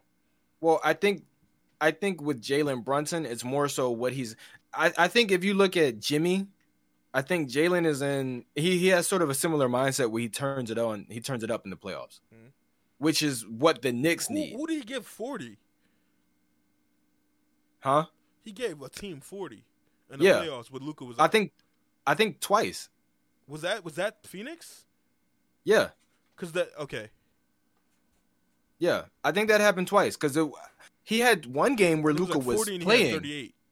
38, yeah. He had one game where Luka was playing and they both went off. So if I'm the Knicks, Jalen Brunson's a great signing. I don't know if I'm offering him $30 million but it's the a year. Knicks, though. Yeah, exactly. So they might do it. But I mean, their biggest issue is the playoffs. They can't get to the playoffs. Julius Randle, R.J. Barrett, like that's what's his name? Their center, Mitchell Robinson. Yeah, Mitchell Robinson, and then Derrick Rose when he comes back healthy. Like that's enough to get them to the playoffs. But you need somebody who's going to step it up when they get to the playoffs because Randle does the opposite. Randle takes a step back in the playoffs. Randle had a year where he was a fantastic, and then followed that with poop. Yep. And I think he's now in a position where I think he might be questioning. He's questioning whether he even wants to play well with the Knicks. Not whether he wants to play well, whether he wants to play well with the Knicks. I would think somebody because he's already got his money. I wouldn't do that to myself. Like I'm not going to sabotage my play. If I'm not going to play, I'm just going to sit. I'm not going to sabotage my play, having people think that I'm less than where I am. I mean, like I said, he's already got his money. He's still more money to be paid. Look at Blake Griffin. Blake Griffin went 2 years without dunking, then gets to the Nets and he does it in like the first 2 games. But that's dunking. Dude was still playing. No, I know, but I'm saying like Blake Griffin was not playing up to his highest caliber with the Pistons. He had some games, but I'll put it to you this way. He did enough for teams to remain interested in him. Mm-hmm. I think Randle is in the same boat. I think he's done enough and he's going to try and do enough to keep teams interested in him. I want to come back to this, but I also want to say that John Wall got his buyout. Only gave back $6 million. So he just got deposited $41 million. I don't know if it's just like that or they were to stretch it out over a year or something like that. But either way, he's getting $41 million. I don't know what this contract is with the Clippers, but I'm pretty sure it's probably a minimum. Like, dude, you just got paid $40 million. But Clippers were looking for a point guard. And they tried Reggie, they tried Rondo, but John Wall fits that point guard role that they need. And the last time we seen him, he wasn't that bad. He wasn't bad at all. He actually averaged 20 and 7, I think. I think it's a good idea, and I think it looks good on paper. I think they're going to have the same exact issues as a team like LA and Brooklyn. You put together. No. I don't mean like as far as fit, like game fit. I mean, you put together a team of 3 stars that are all injury prone. Like he's attempting 6 threes a game. Like the Nets, Kyrie, James, and KD. James wasn't injury prone before getting to Brooklyn, but he did have some. He had some body issues. Yeah, he was as far as like his weight during the playoffs. Right. Kyrie is injury prone. KD had become injury prone in his later, in his last like 2 years with the Warriors, and now, LA, LeBron, and AD, I would say, are both injury prone. Neither one of them play a full season, and will never play a full season most likely. And now you put John Wall with Paul George and Kawhi Leonard, who are both also injury prone. So it's one of those things that looks good on paper, but will they actually play together? So if they do, how many games do they play? If they do, I think it works well. If they play together, it works well. Same thing with Brooklyn. That's what I was saying. Like if they play together, it works. This is a way better situation than Westbrook in LA. Oh, for sure. Paul George and Kawhi can shoot. Absolutely. Bron can shoot, but AD is not. But still, even with Westbrook, one of the biggest issues was that the 2 guys who are supposed to be his running mates are in and out of the lineup. Mm-hmm. So it's like Westbrook, as good as he is, he's not carrying a team that's built around LeBron. Like, if Westbrook is going to carry a team, it has to be a team that's built around Westbrook. Like, a team that's set up for AD and LeBron to succeed is not the team that's going to do well when AD and LeBron are gone, even if they have a Russell Westbrook. Yeah. Kind of the same thing when a team is playing without their best player and they get talked shit about, but it's like when it comes down to playing in the playoffs, you're going to have your best player. You know what I'm saying? So, well, usually. Yeah. Usually. But the Lakers, I mean, shit, their last couple games, they didn't have LeBron. Their last, stretch of games, LeBron was out. So they couldn't even really make a run for the playoffs. So, you could say, had they all been healthy the whole year, sure, and come playoff time, it might have been a different situation. But we'll never know. We never got to see it because they literally couldn't stay healthy. They couldn't stay healthy enough to secure a playoff position. They said James Harden's first game back in Philly, the crowd was going stupid. Oh, of course. They're going stupid. You sacrifice for us? He is too. Yeah. He is too. We already know James, when there's no pressure, is elite. I mean, James is elite, period, but James with no pressure and a great co-star is one of the best players in the league. I don't even think that it was ever pressure before, because we hated Ben Simmons so much that him just playing at all, was like, okay, all right, well, let's cheer for him. We're going to cheer for you loud as fuck because we want the other guy to know how much he fucking missed out.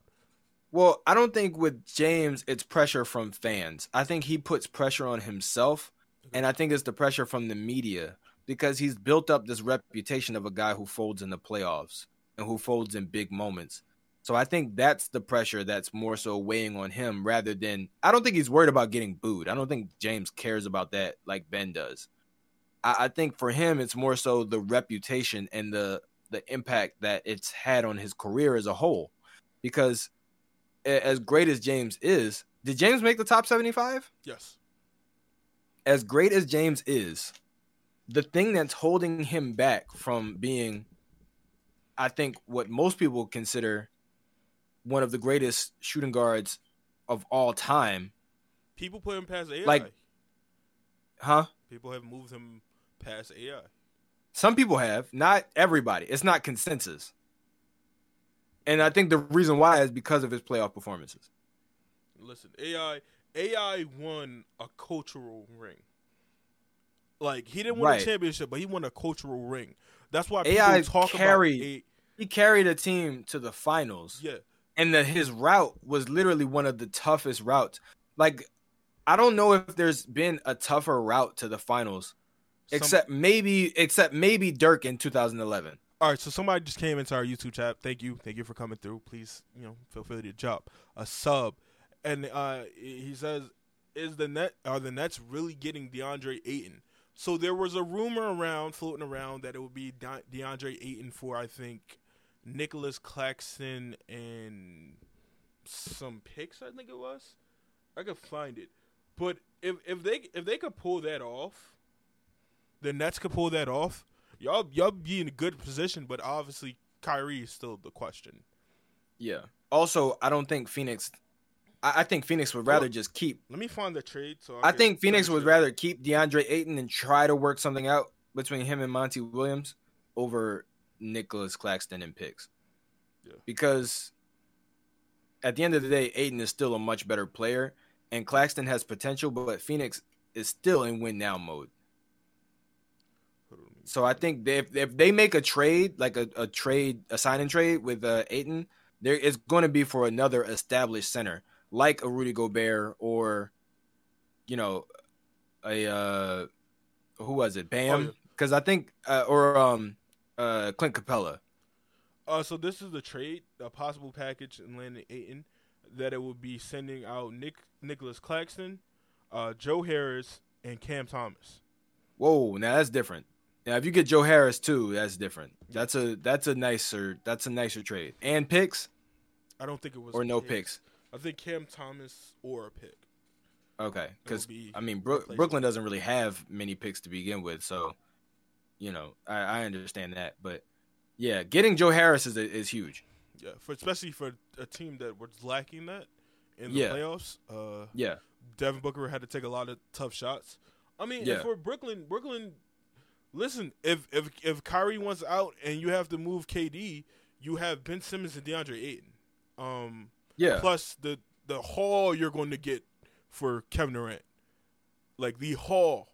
Yeah, motherfuckers is going to throw the whole U-Haul company at your ass to get Kevin Durant. So let's talk about that, because Kevin Durant being moved is a legit possibility. Mm-hmm. Where do you think he wants to go? Where do you think he possibly ends up? Who do you think can offer the best package for Kevin Durant?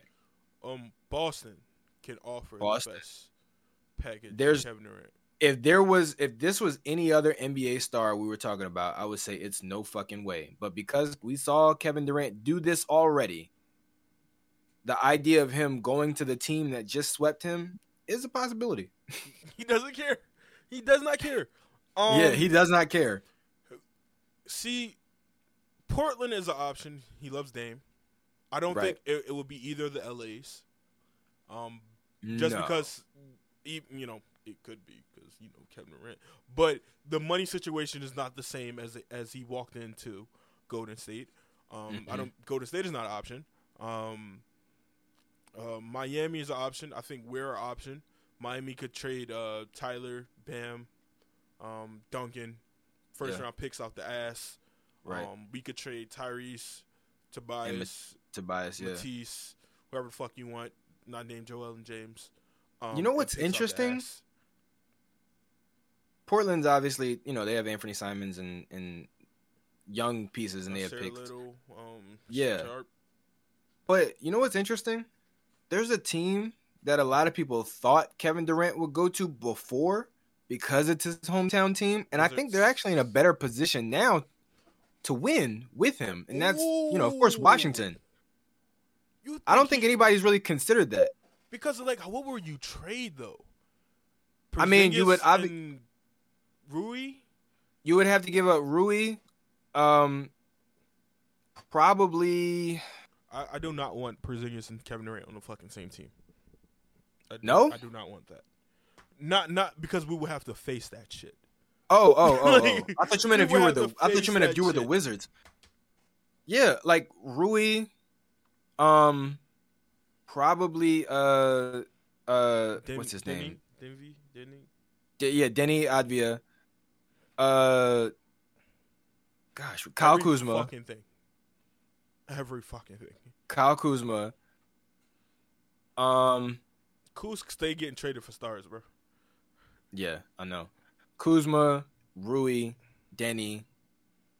Maybe Montrez. Is Montrez still with the Wizards? No, he went to the Hornets. Got traded to the Hornets for issue. Oh yeah. Also, he's also not under contract anyway. Right. I was thinking sign and trade, but if he's not with them, then that's not an option. Yeah, that's not an option. But yeah, I mean Rui, Kyle, Denny, and I don't know. I mean, honestly, they kind of just cleared some cap space, so I don't know exactly how much they would have to give up. To do this, one, they would have to know ahead of time. Because Bradley Beal, I would not sign Bradley Beal to $250. That comes down probably to $200. Because we're going to need cap space to build a team around. Because Brad has opted out, like, that gives you the freedom to say, hey, look, if we can get Kevin Durant, would you take a more team-friendly deal? Mm-hmm. You know what I mean? And then obviously Kevin. Though. See, the thing is, Kevin is not a recruiter, and he said, like, I'm not recruiting anybody to come to Brooklyn. But we've seen Kevin be recruited. Yes. If I'm Bradley Beal, I would certainly say, like, hey, look, man, it's me, Porzingis. I'll take less money if you come here. Okay.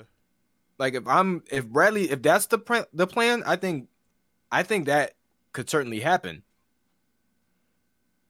Yes. And KD gets to play for his hometown team and possibly bring them a ring. And that would definitely do wonders for his legacy. Right. That would be huge for his legacy. But I mean, yeah, Kyle Kuzma, Rui Hachimura, and Denny Avdia, all together is like $22 million. So yeah, that you would have Ben, you would sign.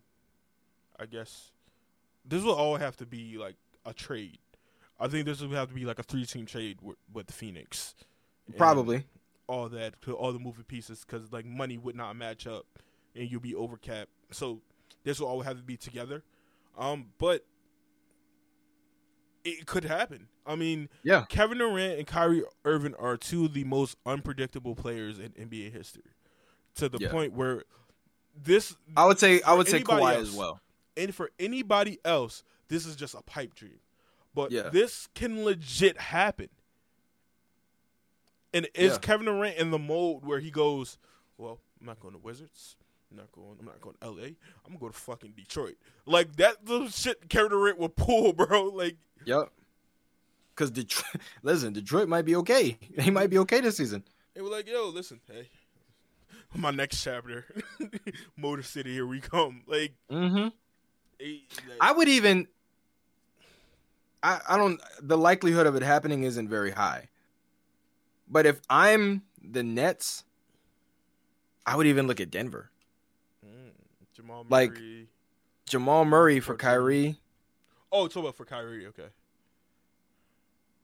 Like, as a multi-team deal, because obviously they would be cutting salary by moving Murray for Kyrie, because Kyrie's making like $7 million more. Mm-hmm. Oh, so that would. I think Murray's on kind of a. No, he's on the max. Never mind. Yeah. So Kyrie's making $7 million more than Murray. I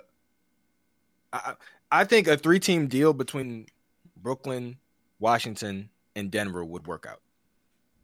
Because there's not really. Because here's the thing: the only reason why I say Denver is because Kyrie gives you what Jamal Murray gives you. like he's a perfect replacement. LA doesn't have anything Brooklyn wants. No, there's not really any team that could possibly be right. There's not really any team that could possibly be interested in Kevin Durant. I mean, in Kyrie Irving, that have something that Brooklyn wants. But if you're going into a rebuild, Jamal Murray's is a great start. Like Jamal Murray, Ben Simmons. Like that's not bad. Probably could swing a trade because now you have more assets to get a Ayton. But then this is my whole thing. This will most likely happen next year. Hold on, Keith. Keep talking. This will most likely, like I said, happen next year. This is not a this year thing because if Kyrie opts in, this is the team. They're going to go with that team. Brooklyn's going to take a chance on that team. Obviously, signing trades are still open because he opted in. It will actually be easier to trade Kyrie with a 1-year deal than for him to sign a multiple-year deal because teams just do not trust him. I think the deal can happen. Once again, they're very unpredictable. What is this? Am I getting updated? Is something else happen? Did something else just happen? No, they're just reporting that Patty Mills, Bleach Report just reported that Patty Mills opted out, which we already knew. The Spurs, I understand it for the Spurs, but like I don't really get it though. I really don't. As Sean steps away for a little bit, we got 2 people in the stream. Please drop a like. Trying to grow. Trey Young, wish Irving Hawks. Trade, man. This is tomorrow's podcast is going to be fucking crazy, bro. It's going to be absolutely fucking crazy. Oh man, look at this. Tomorrow podcast is going to be crazy, man. Free agency. Yo. The news has run dry. Yeah, it feels like it. I'm updating and checking as well. I think. Oh shit! Oh, are you fucking with me or did something really happen? Oh no, not really. Mills, who attracts significant interest around the league, hasn't ruled out the return to the Nets. Sources tell ESPN. Who for Kyrie? Patty Mills. Oh, so he just wants more money. He could be opting out to sign for less money, but more years. Oh, interesting. He's older, so I'll take Patty Mills. I'll take him in a heartbeat. Yeah, we want to give. Hey, bro, we already into fucking signing older players for multiple years. We did Al Horford. We're about to do it with P.J. Come on, bro. Yeah, literally Patty Mills for like a month. But Patty can contribute though. Like he can contribute, and yes. He doesn't have to adjust to contribute on this team. The whole thing with Al Horford was like we can bring him in and he could play the 4. And it's like, bruh, why are we even trying that? This is the thing about Al Horford. 1, the contract was too much. 2, yeah, he would work with this team. I don't know about that. I personally think so. Because I think him and what's the difference between him and P.J. Tucker?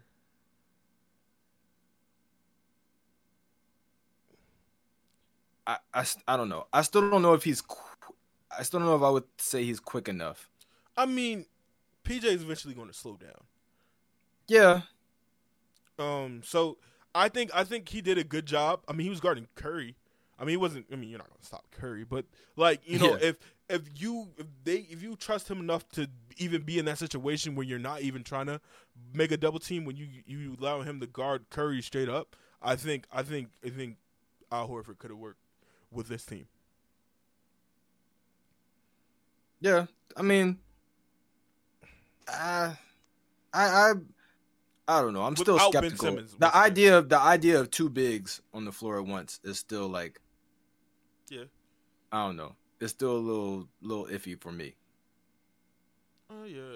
I guess. But like 2 legit bigs, not like a shooting big like Karl Anthony Towns and Al Horford. If that was the case, if that was the case, then I would say it could definitely work. This isn't necessarily news. This is more so kind of throwing a wrench into what we already know. The Miami Heat are dark horse for Jalen Brunson. Interesting. They would have to trade one Kyle Lowry. That contract is not pleasing, especially with his injuries that he already had, pre-existing injuries, and now he missed damn near the entire fucking playoffs because of hamstring injuries. They need a playmaking guard. Like we've seen that they need a playmaker. They did not do good. Jimmy can do so much. Once again, I said this in previous episodes. Jimmy can be your best player. He cannot be your best scorer, also being your best defender, also being your playmaker. He's not. Right. He's not. You're asking too much now. Yeah, you're asking him too much. There's only one person who we've ever seen be able to do that, and that was LeBron. Everybody else is like, all right. And Kobe is like, I'm gonna be the best scorer, and I'm gonna guard the best opposing perimeter player. But I ain't passing shit. Michael Jordan, same way. Yeah. So it's like we've never really seen anybody else be able to do all of it. And even with LeBron, him being a great playmaker has also been because he's been able to play out of the post. Yeah. Like playmake out of the post. So he's, because of his size, he's had like unique opportunities, and because of his athleticism, he's obviously super dangerous in transition as both a ball handler and, somebody just running the lane. See, this just came out 10 minutes ago. Windhorse ESPN reports on ESPN James Harden will reduce his salary down to the mid-30s, which I kind of expected. Cutting $10 million. Yeah, I mean $10 million for us, for a team that's trying to compete. Anything. So far, if that's the case, so far, we've cut $12 million. And then potentially trading Tobias cuts 37. Right. Well, no, I just mean from next year's salary. Yeah. Because if we trade Tobias to the Kings and we get 14, Al Horford. I mean, not Al Horford. Jesus Christ. we get who? PJ. No, I'm saying if we trade Al Horford to the Kings and we get Harrison Barnes in return. We're gonna trade Al Horford, who we don't have. Tobias. If we trade Tobias to the Kings and we get Harrison Barnes in return. I could have just corrected you, but I was I need to be an asshole right now. We're not cutting. We're that's like what, $5 million off of next year's salary. Tobias to the Kings. For Harrison Barnes. That is more like than Tobias and Matisse to the Kings for Harrison Barnes. Another makes like $2 million. Yeah, another like fringe, like whatever player, and maybe a couple picks. Devontae DiVincenzo. That would work. Dante DiVincenzo. They can't. They left it up all. They didn't qualify him or nothing. They didn't. Oh, right. They did because he was a restricted free agent. Yeah, they didn't do the qualifying offer. So he's unrestricted. They can't re-sign him. They can re-sign him, but they lose bird rights. That is, we don't care about that. I mean, if it was to be a sign and trade and we were like, hey, we want DiVincenzo, then it's like, all right, we just have to try and sign him again and do a signing trade. There's a kind of a report. Lou Dort is linked to the Sixers. Yeah, I heard that. OKC, Tobias and Matisse for Lou Dort and a gang of picks, right?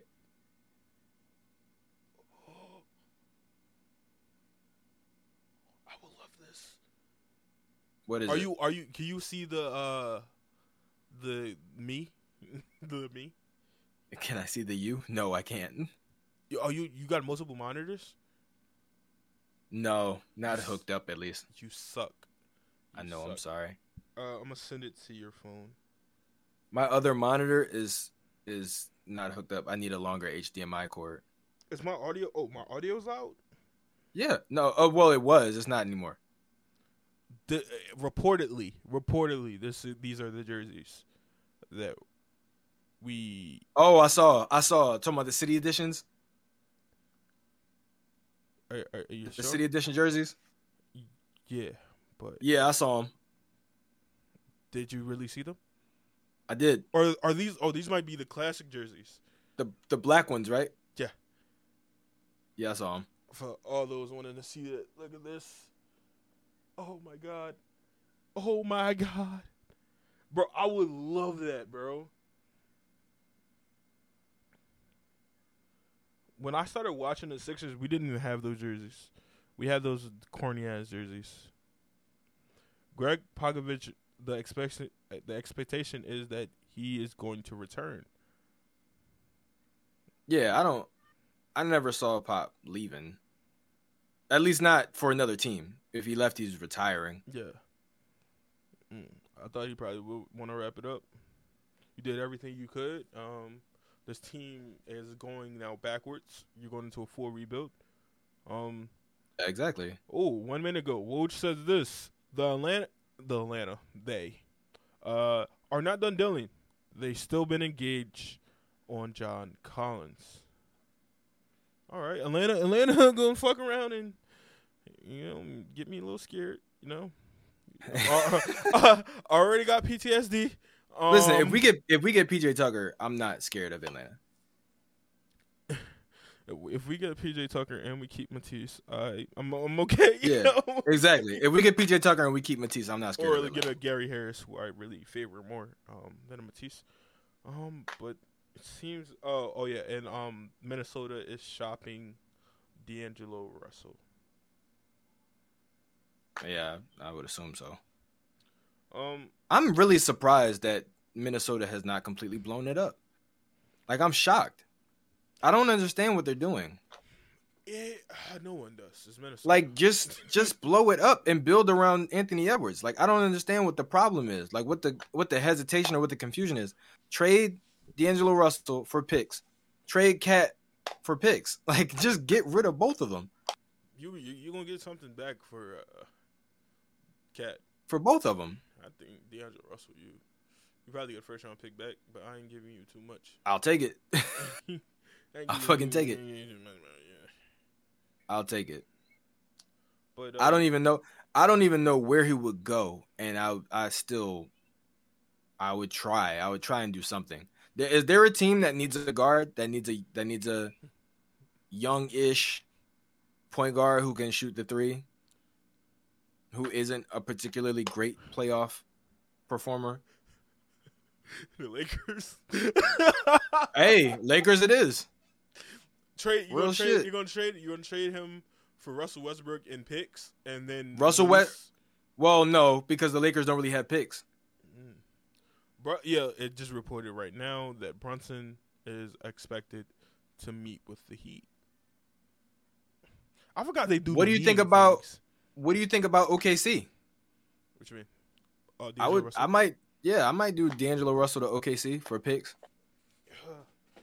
See, this is the whole thing, right? Obviously, OKC has a lot of picks, and they're going to have to trade some because you're not going to be picking 10 players every draft.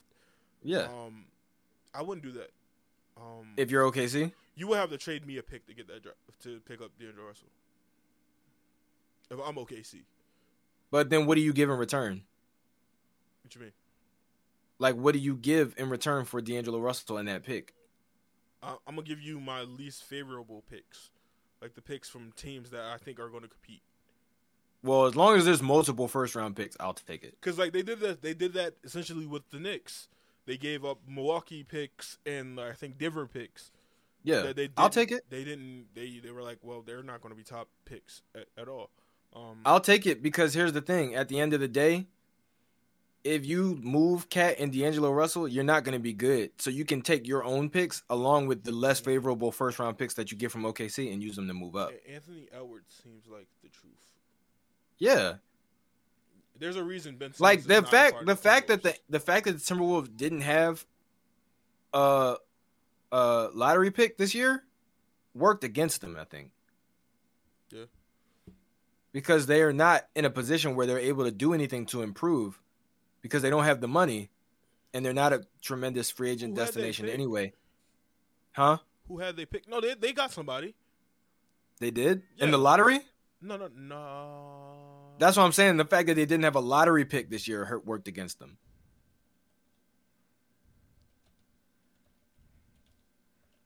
I know they definitely got somebody because I remember they traded draft picks. They got somebody nice too, and I remember I liked it. Oh, in the draft, you mean? Yeah. Yeah, no.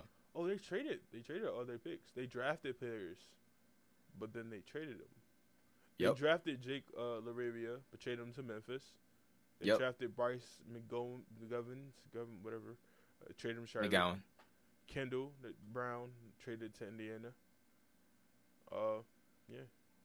They drafted Cam. They drafted Cam Johnson. I know. And traded him to Phoenix. I know. Oh, I know that. Yeah, Minnesota. They're doing the opposite of what they should be. Like, trade D'Angelo for some first round picks. Trade Cat for a player who can just come in, who's young, and who's maybe about to get overpaid. Updated Hawks roster: Trae Young, DeJounte Murray. Like, would you do DeAndre if you're Phoenix? If you're Phoenix, would you do Cat for Ayton? If I'm Phoenix is going to have to trade draft picks because if I'm Minnesota, I'm going to want DeAndre Ayton and I'm going to want picks. No, of course. And the Cat. But I'm saying if you're Phoenix, do you do that? It's more so if I'm Minnesota, would I do that? I mean, if the goal is to rebuild, and you can get DeAndre Ayton and picks for Cat. It's easy to say that in hindsight, but at the same time, I don't know what their goal is. No, I know. I'm just saying what their goal should be. It should be to blow it up and build around Anthony Edwards. But it's hard for me to say that because I know they would do that. No, of course not. But they're idiots. Yeah, they are. You can't. The goal should be trade D'Angelo Russell for picks, trade Cat for DeAndre Ayton and picks. Because these next couple of drafts are going to be good ones.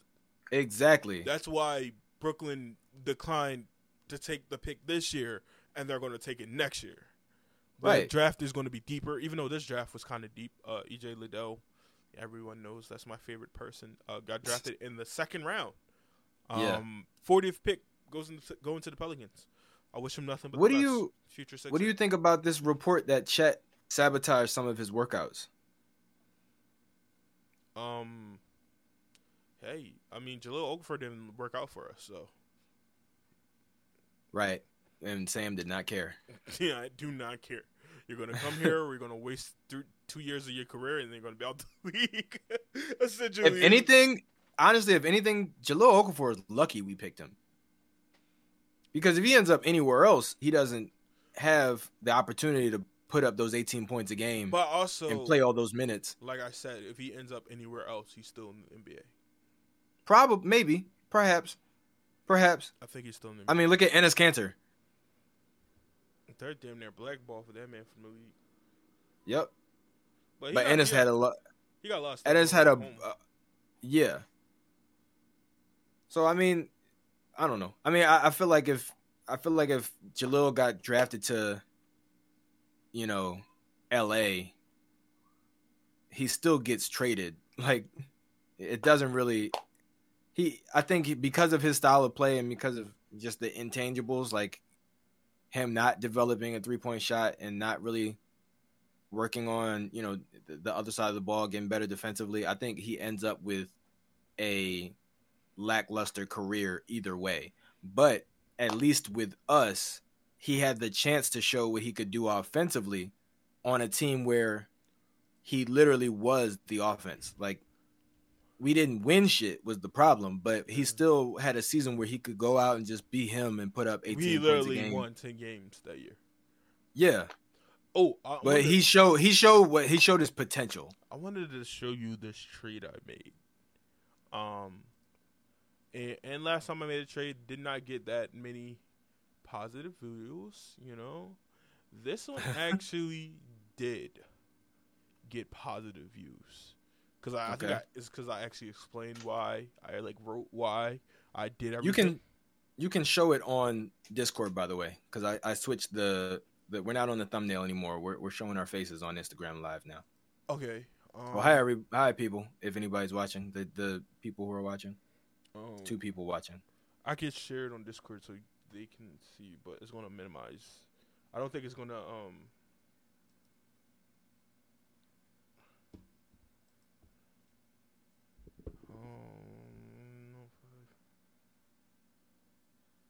What do you mean it's going to minimize? Oh, well, never mind. Your Steam is the reason we've just paused the preview to save your refreshes. No, I want people to see this. So this is the trade. We trade Tobias Harris, Matisse Thybulle to the Pacers. Hear me out. Wait, we can't. I don't think you can. We can't move. You can't move Alec Burks. He just got traded. Fuck. Okay. All right. Fuck you guys. You making trades and shit. Yeah, him and Nerlens. What did we trade there? All right, let's just change. Alec Burks is not here. Cam Reddish is here. Cam Reddish is right here. Okay. I like Cam Reddish. Cam Reddish is right here. So I like. Hear me out. Tobias Harris, Matisse Thybulle for Malcolm Brogdon. Hear me out. Hear me with your ears. Trading Tobias. No. No, listen. No. Listen to me. No. Let me talk. No. Fucking no. I'm not. Listen. No. Listen to me. Scroll back up. So we're losing Tobias, Matisse, Furkan, Shake, and a 2nd round pick. Yes. And in return, we're getting Malcolm Brogdon, P.J. Tucker, Gary Harris, and Cam Reddish. Yes. So we're literally just getting 1 starter and a couple bench pieces. Malcolm Brogdon becomes your small forward. What? No. Yes. Cam Reddish should be the small forward. No, if that's the case, Malcolm Brogdon is one better shooter. 2, he's better shooter than Cam Reddish. Reddish averages high 30s from 3 for his career. Malcolm Brogdon averaging 50, 40, 90. What are we talking about right now? Yes. All right. Yes. Because Cam Reddish is shooting like high 30s, low 40s for his career from 3. I can't even click on it. And he's bigger. So he's 6'5". He could play defense. He could be a playmaker. Okay. Malcolm Brogdon. I'm telling you. Buy stock on Malcolm Brogdon. Is he as good with the ball not in his hands? Yes. Okay. When Milwaukee went on a run the first time before they got eliminated, it's because Malcolm Brogdon was not playing. Yes. 50, 40, 90. Rookie of the year. Bring him home. Okay. Bring that rookie of the year to Philly like it was supposed to be. But I want to look at the more advanced, like how many of those are catch and shoot? How many of those are... Doesn't you know what I mean? Matter. He's replacing yes, it matters. Matisse Thybulle. He's replacing with these Thybulle. Because PJ replaces Tobias. Malcolm gives you the scoring that Tobias does, while also giving you same or better defense. He does. Yeah, Tobias has 3 inches on him, but that's it. He's a better fit for us than Tobias. He's literally Danny Green with playmaking ability.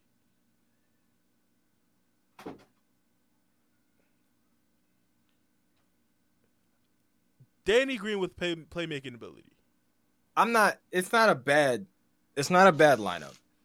The idea of Malcolm Brogdon being the key piece in the Tobias Harris trade and playing him at the small forward position, that rubs me the wrong way. He literally could stand in the corner and shoot, and then if you don't need that, but if that's the case, you're not even maximizing what you get from him. Let me finish, and then when you need him to, he can go out there and get a bucket.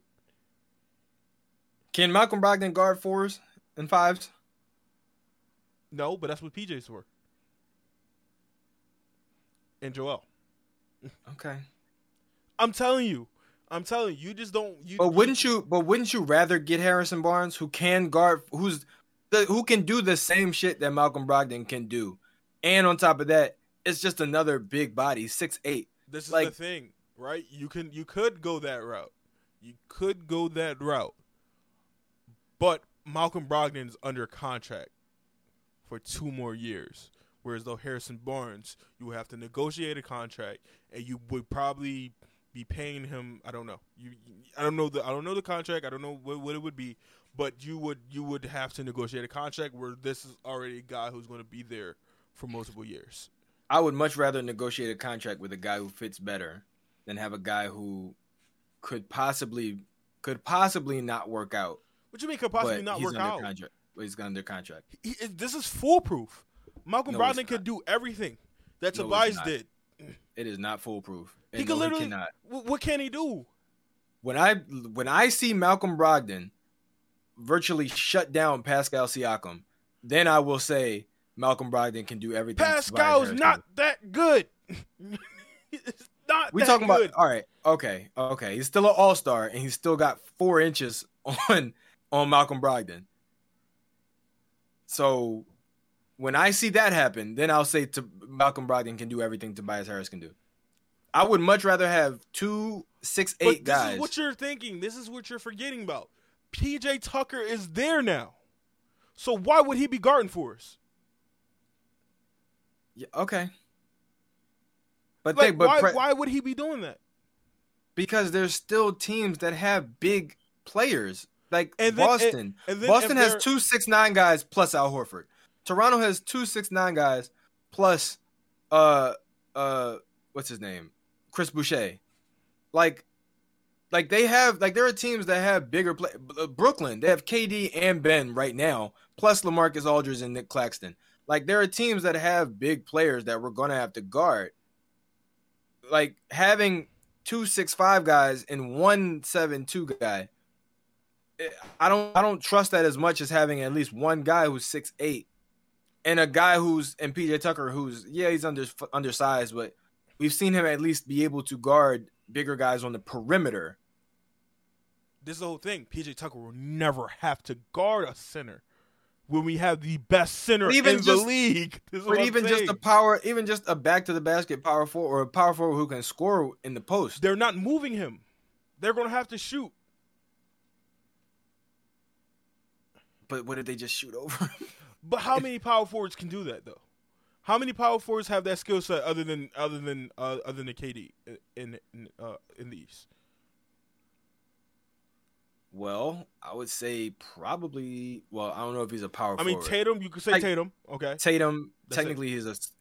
What you mean? That's it. What you mean? That's it. I didn't even say Giannis yet. I'm not trusting Giannis' jump shot, bro. I'm sorry. I'm not. He doesn't have to shoot a jump shot. He literally can just turn around and just do a jump hook. Who knows Giannis better than P.J. Tucker? Sure, that's a good point, but still, I don't want P.J. Tucker guarding Giannis. I don't want him being. One of them has to guard Giannis. The other has to guard Brook Lopez. Brook Lopez stays in the corner. And who you put on Giannis? But he can the best center in the fucking league. He can still shoot over PJ Tucker or Malcolm Brogdon. This is the whole thing. Right? This is the whole thing. He can. But Brook Lopez is not Giannis. If you stop Giannis from driving, which Joel is going to be in the paint. But I'm saying then the guy who has to go and guard the kick out on Brook Lopez is 6'5". Fuck the kick out. Joel is there. What you mean? Where's the need to rotate? Joel's going to be sagged off. Of Giannis? Yes. When has Joel ever played Giannis on a perimeter? No, in the paint. If Joel is in the paint guarding the basket and Giannis driving kicks to Brook Lopez, who's going to cover to close out on Brook Lopez? There's no 6'5" Malcolm Brogdon? There was no need to. Why would there be need to rotate if Joel's sagging? Marquise, what are you talking about? You're saying he's driving. Joel was sagging off of him. Why would P.J. Tucker come over when Joel was right there already? No, I don't mean come over. I'm not saying come over. I'm saying if Giannis drives in the paint, right, and hits Joel, basically a brick wall, and he can't do anything, and he passes the ball to Brook Lopez, is right there who's in the corner to steal it. Because P.J. Tucker would not leave it. P.J. Tucker has no reason to leave him because Joel can handle Giannis by himself. Joel don't need no help. Brook. There's no need for P.J. to leave Brook. But Brook's 7-1, just but throw if it Brook up. Cannot get the ball, just because he has to you throw it up. You got a 7-footer throwing the ball to another 7-footer. Just throw it high. If you're driving and kicking, there's a chance that he throws it over him. Because there's a chance. This is what I'm saying. Of course. There's a chance you can throw it over him. But what are the chances of you throwing the ball over a 7-footer with his arms stretched out? When you're driving and kicking and the person does not commit to you and you have to throw it high. You automatically have to throw it high and you're already off balance. Okay. That's what I'm saying. Like, you can't just throw it to him. You can't do no chest pass because PJ's not going to go over. He's going to be right there. He has to throw it high. And then if Brook Lopez shoot over him, Brook be acting like Brook Lopez is Steph Curry. I'm not saying Brook Lopez is Steph Curry, but when it comes to centers, big guys who can shoot, Brook Lopez is up there. And then on top of that, since the injury, he hasn't been on shit. That's true. But we're talking about next season. We don't know what he's going to look like next season. He had a back injury. It's still months that he's had to recover. You know what happens with back injuries. What are you talking? Joel's had back injuries. He's still recovered. But Joel's different. He's African. Oh, my God. Oh, my God. Joel, wait, on top of that. This is not 2010. Players recover from injuries faster than ever now. Joel has showed me. Zach LaVine has torn his ACL, and he still plays above the rim, or can. Yeah, but Brook Lopez is old. Okay, but he hasn't torn anything. It's a back injury. Like, it's not. Also, you can't compare him to Joel because Joel can shoot still. Showed you that it did not affect him. When Brook Lopez came back, you showed you that it did affect him. Now you could say a month. But remember when Joel had his back injury, it did affect him enough for him to miss games. And when he came back, they purposely didn't bring him back until he was 100%. If Brook came back before he was 100%, that you can't compare that to somebody who's had all the time that they needed to recover. Okay, but he was literally out majority of the year. Right. I mean, we've seen Joe miss a year. Yeah. Like I'm saying, you can have a serious injury and still come back and be as good as you were before you left. But P.J. Tucker. And you think if he posts up, if you have this is my thing. P.J. Tucker is a great perimeter defender. No, he's a great small ball forward. Hear me out. But he's not. If you have a back injury, and let's say Giannis, they see that they have the mismatch, right? Giannis, instead of driving, tells Brook Lopez to go on the post because he has PJ on him. He's going to be backing down P.J. Tucker. You got a back injury. You want to fucking do that?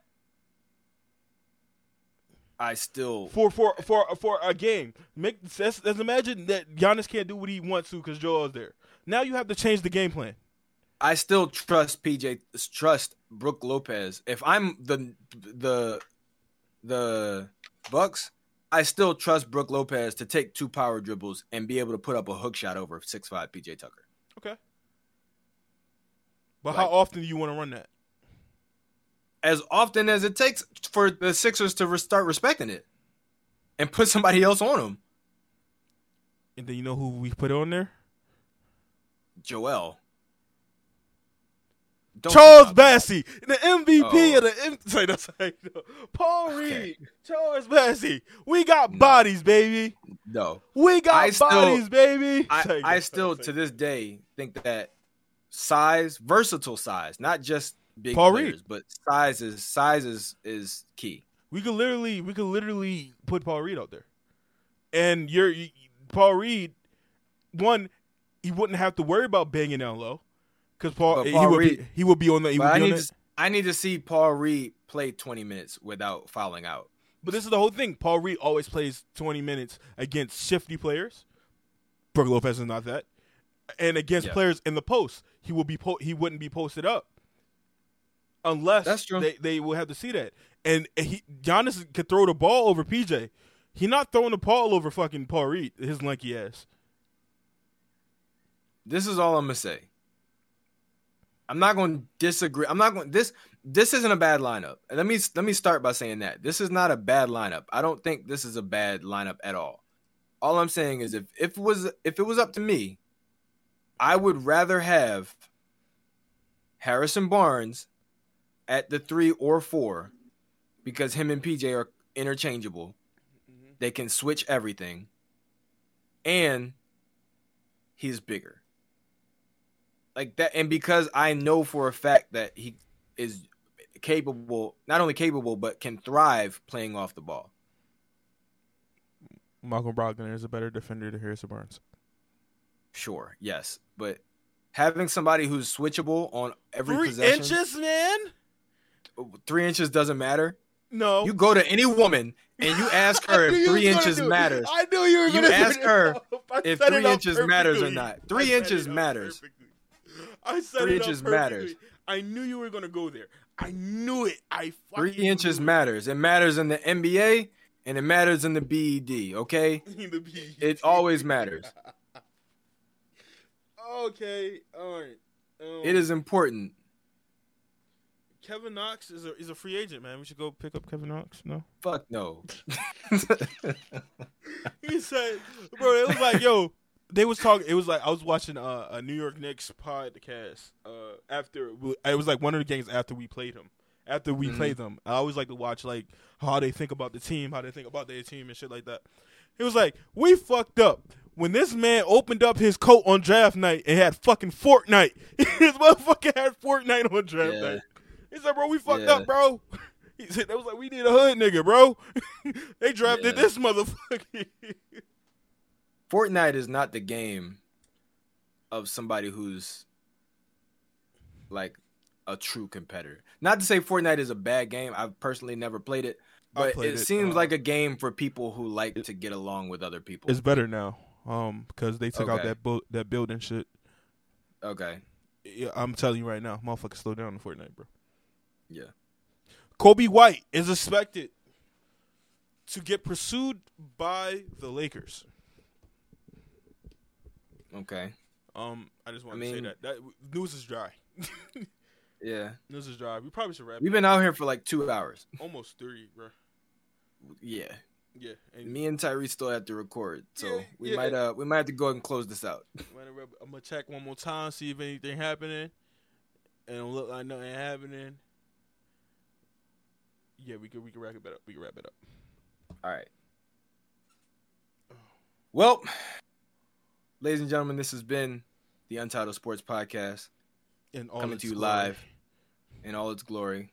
Coming to you live from Instagram, YouTube, and our very own website, www.blackflagent.online. I can't talk. I'm hungry. I am too. I just literally ordered while we were talking. Oh, well, fuck you. Fuck you, buddy. I gotta go cook. Like a peasant. I don't know how to cook, so if it's not hot dogs, eggs, and waffles that you could put in toaster. The toaster? That's not even making waffles. Yes, it is. Shut up. All right. You don't know everything. Bye, everybody. We'll see you next week. Well, no, we'll see you tomorrow. Don't forget to tune in tomorrow. 5:30 p.m. Eastern time. Free agency special. For the free agency special. It's going to be wicked. What, 5:30 to what? 5:30 till, I don't know. I'm off the next day, so you probably could dip off and I'll stay. Okay. So I will be on from 5:30 until, I'll say 7:30. Just as an estimate. I might be a little longer. If shit gets crazy, Sean is not going to want to leave. Yeah, exactly. So, but I'll be here until probably like 12. Yeah. I have nothing else to do. Yeah. All right. Peace out. This is it. This is it for the thing. The thing's over.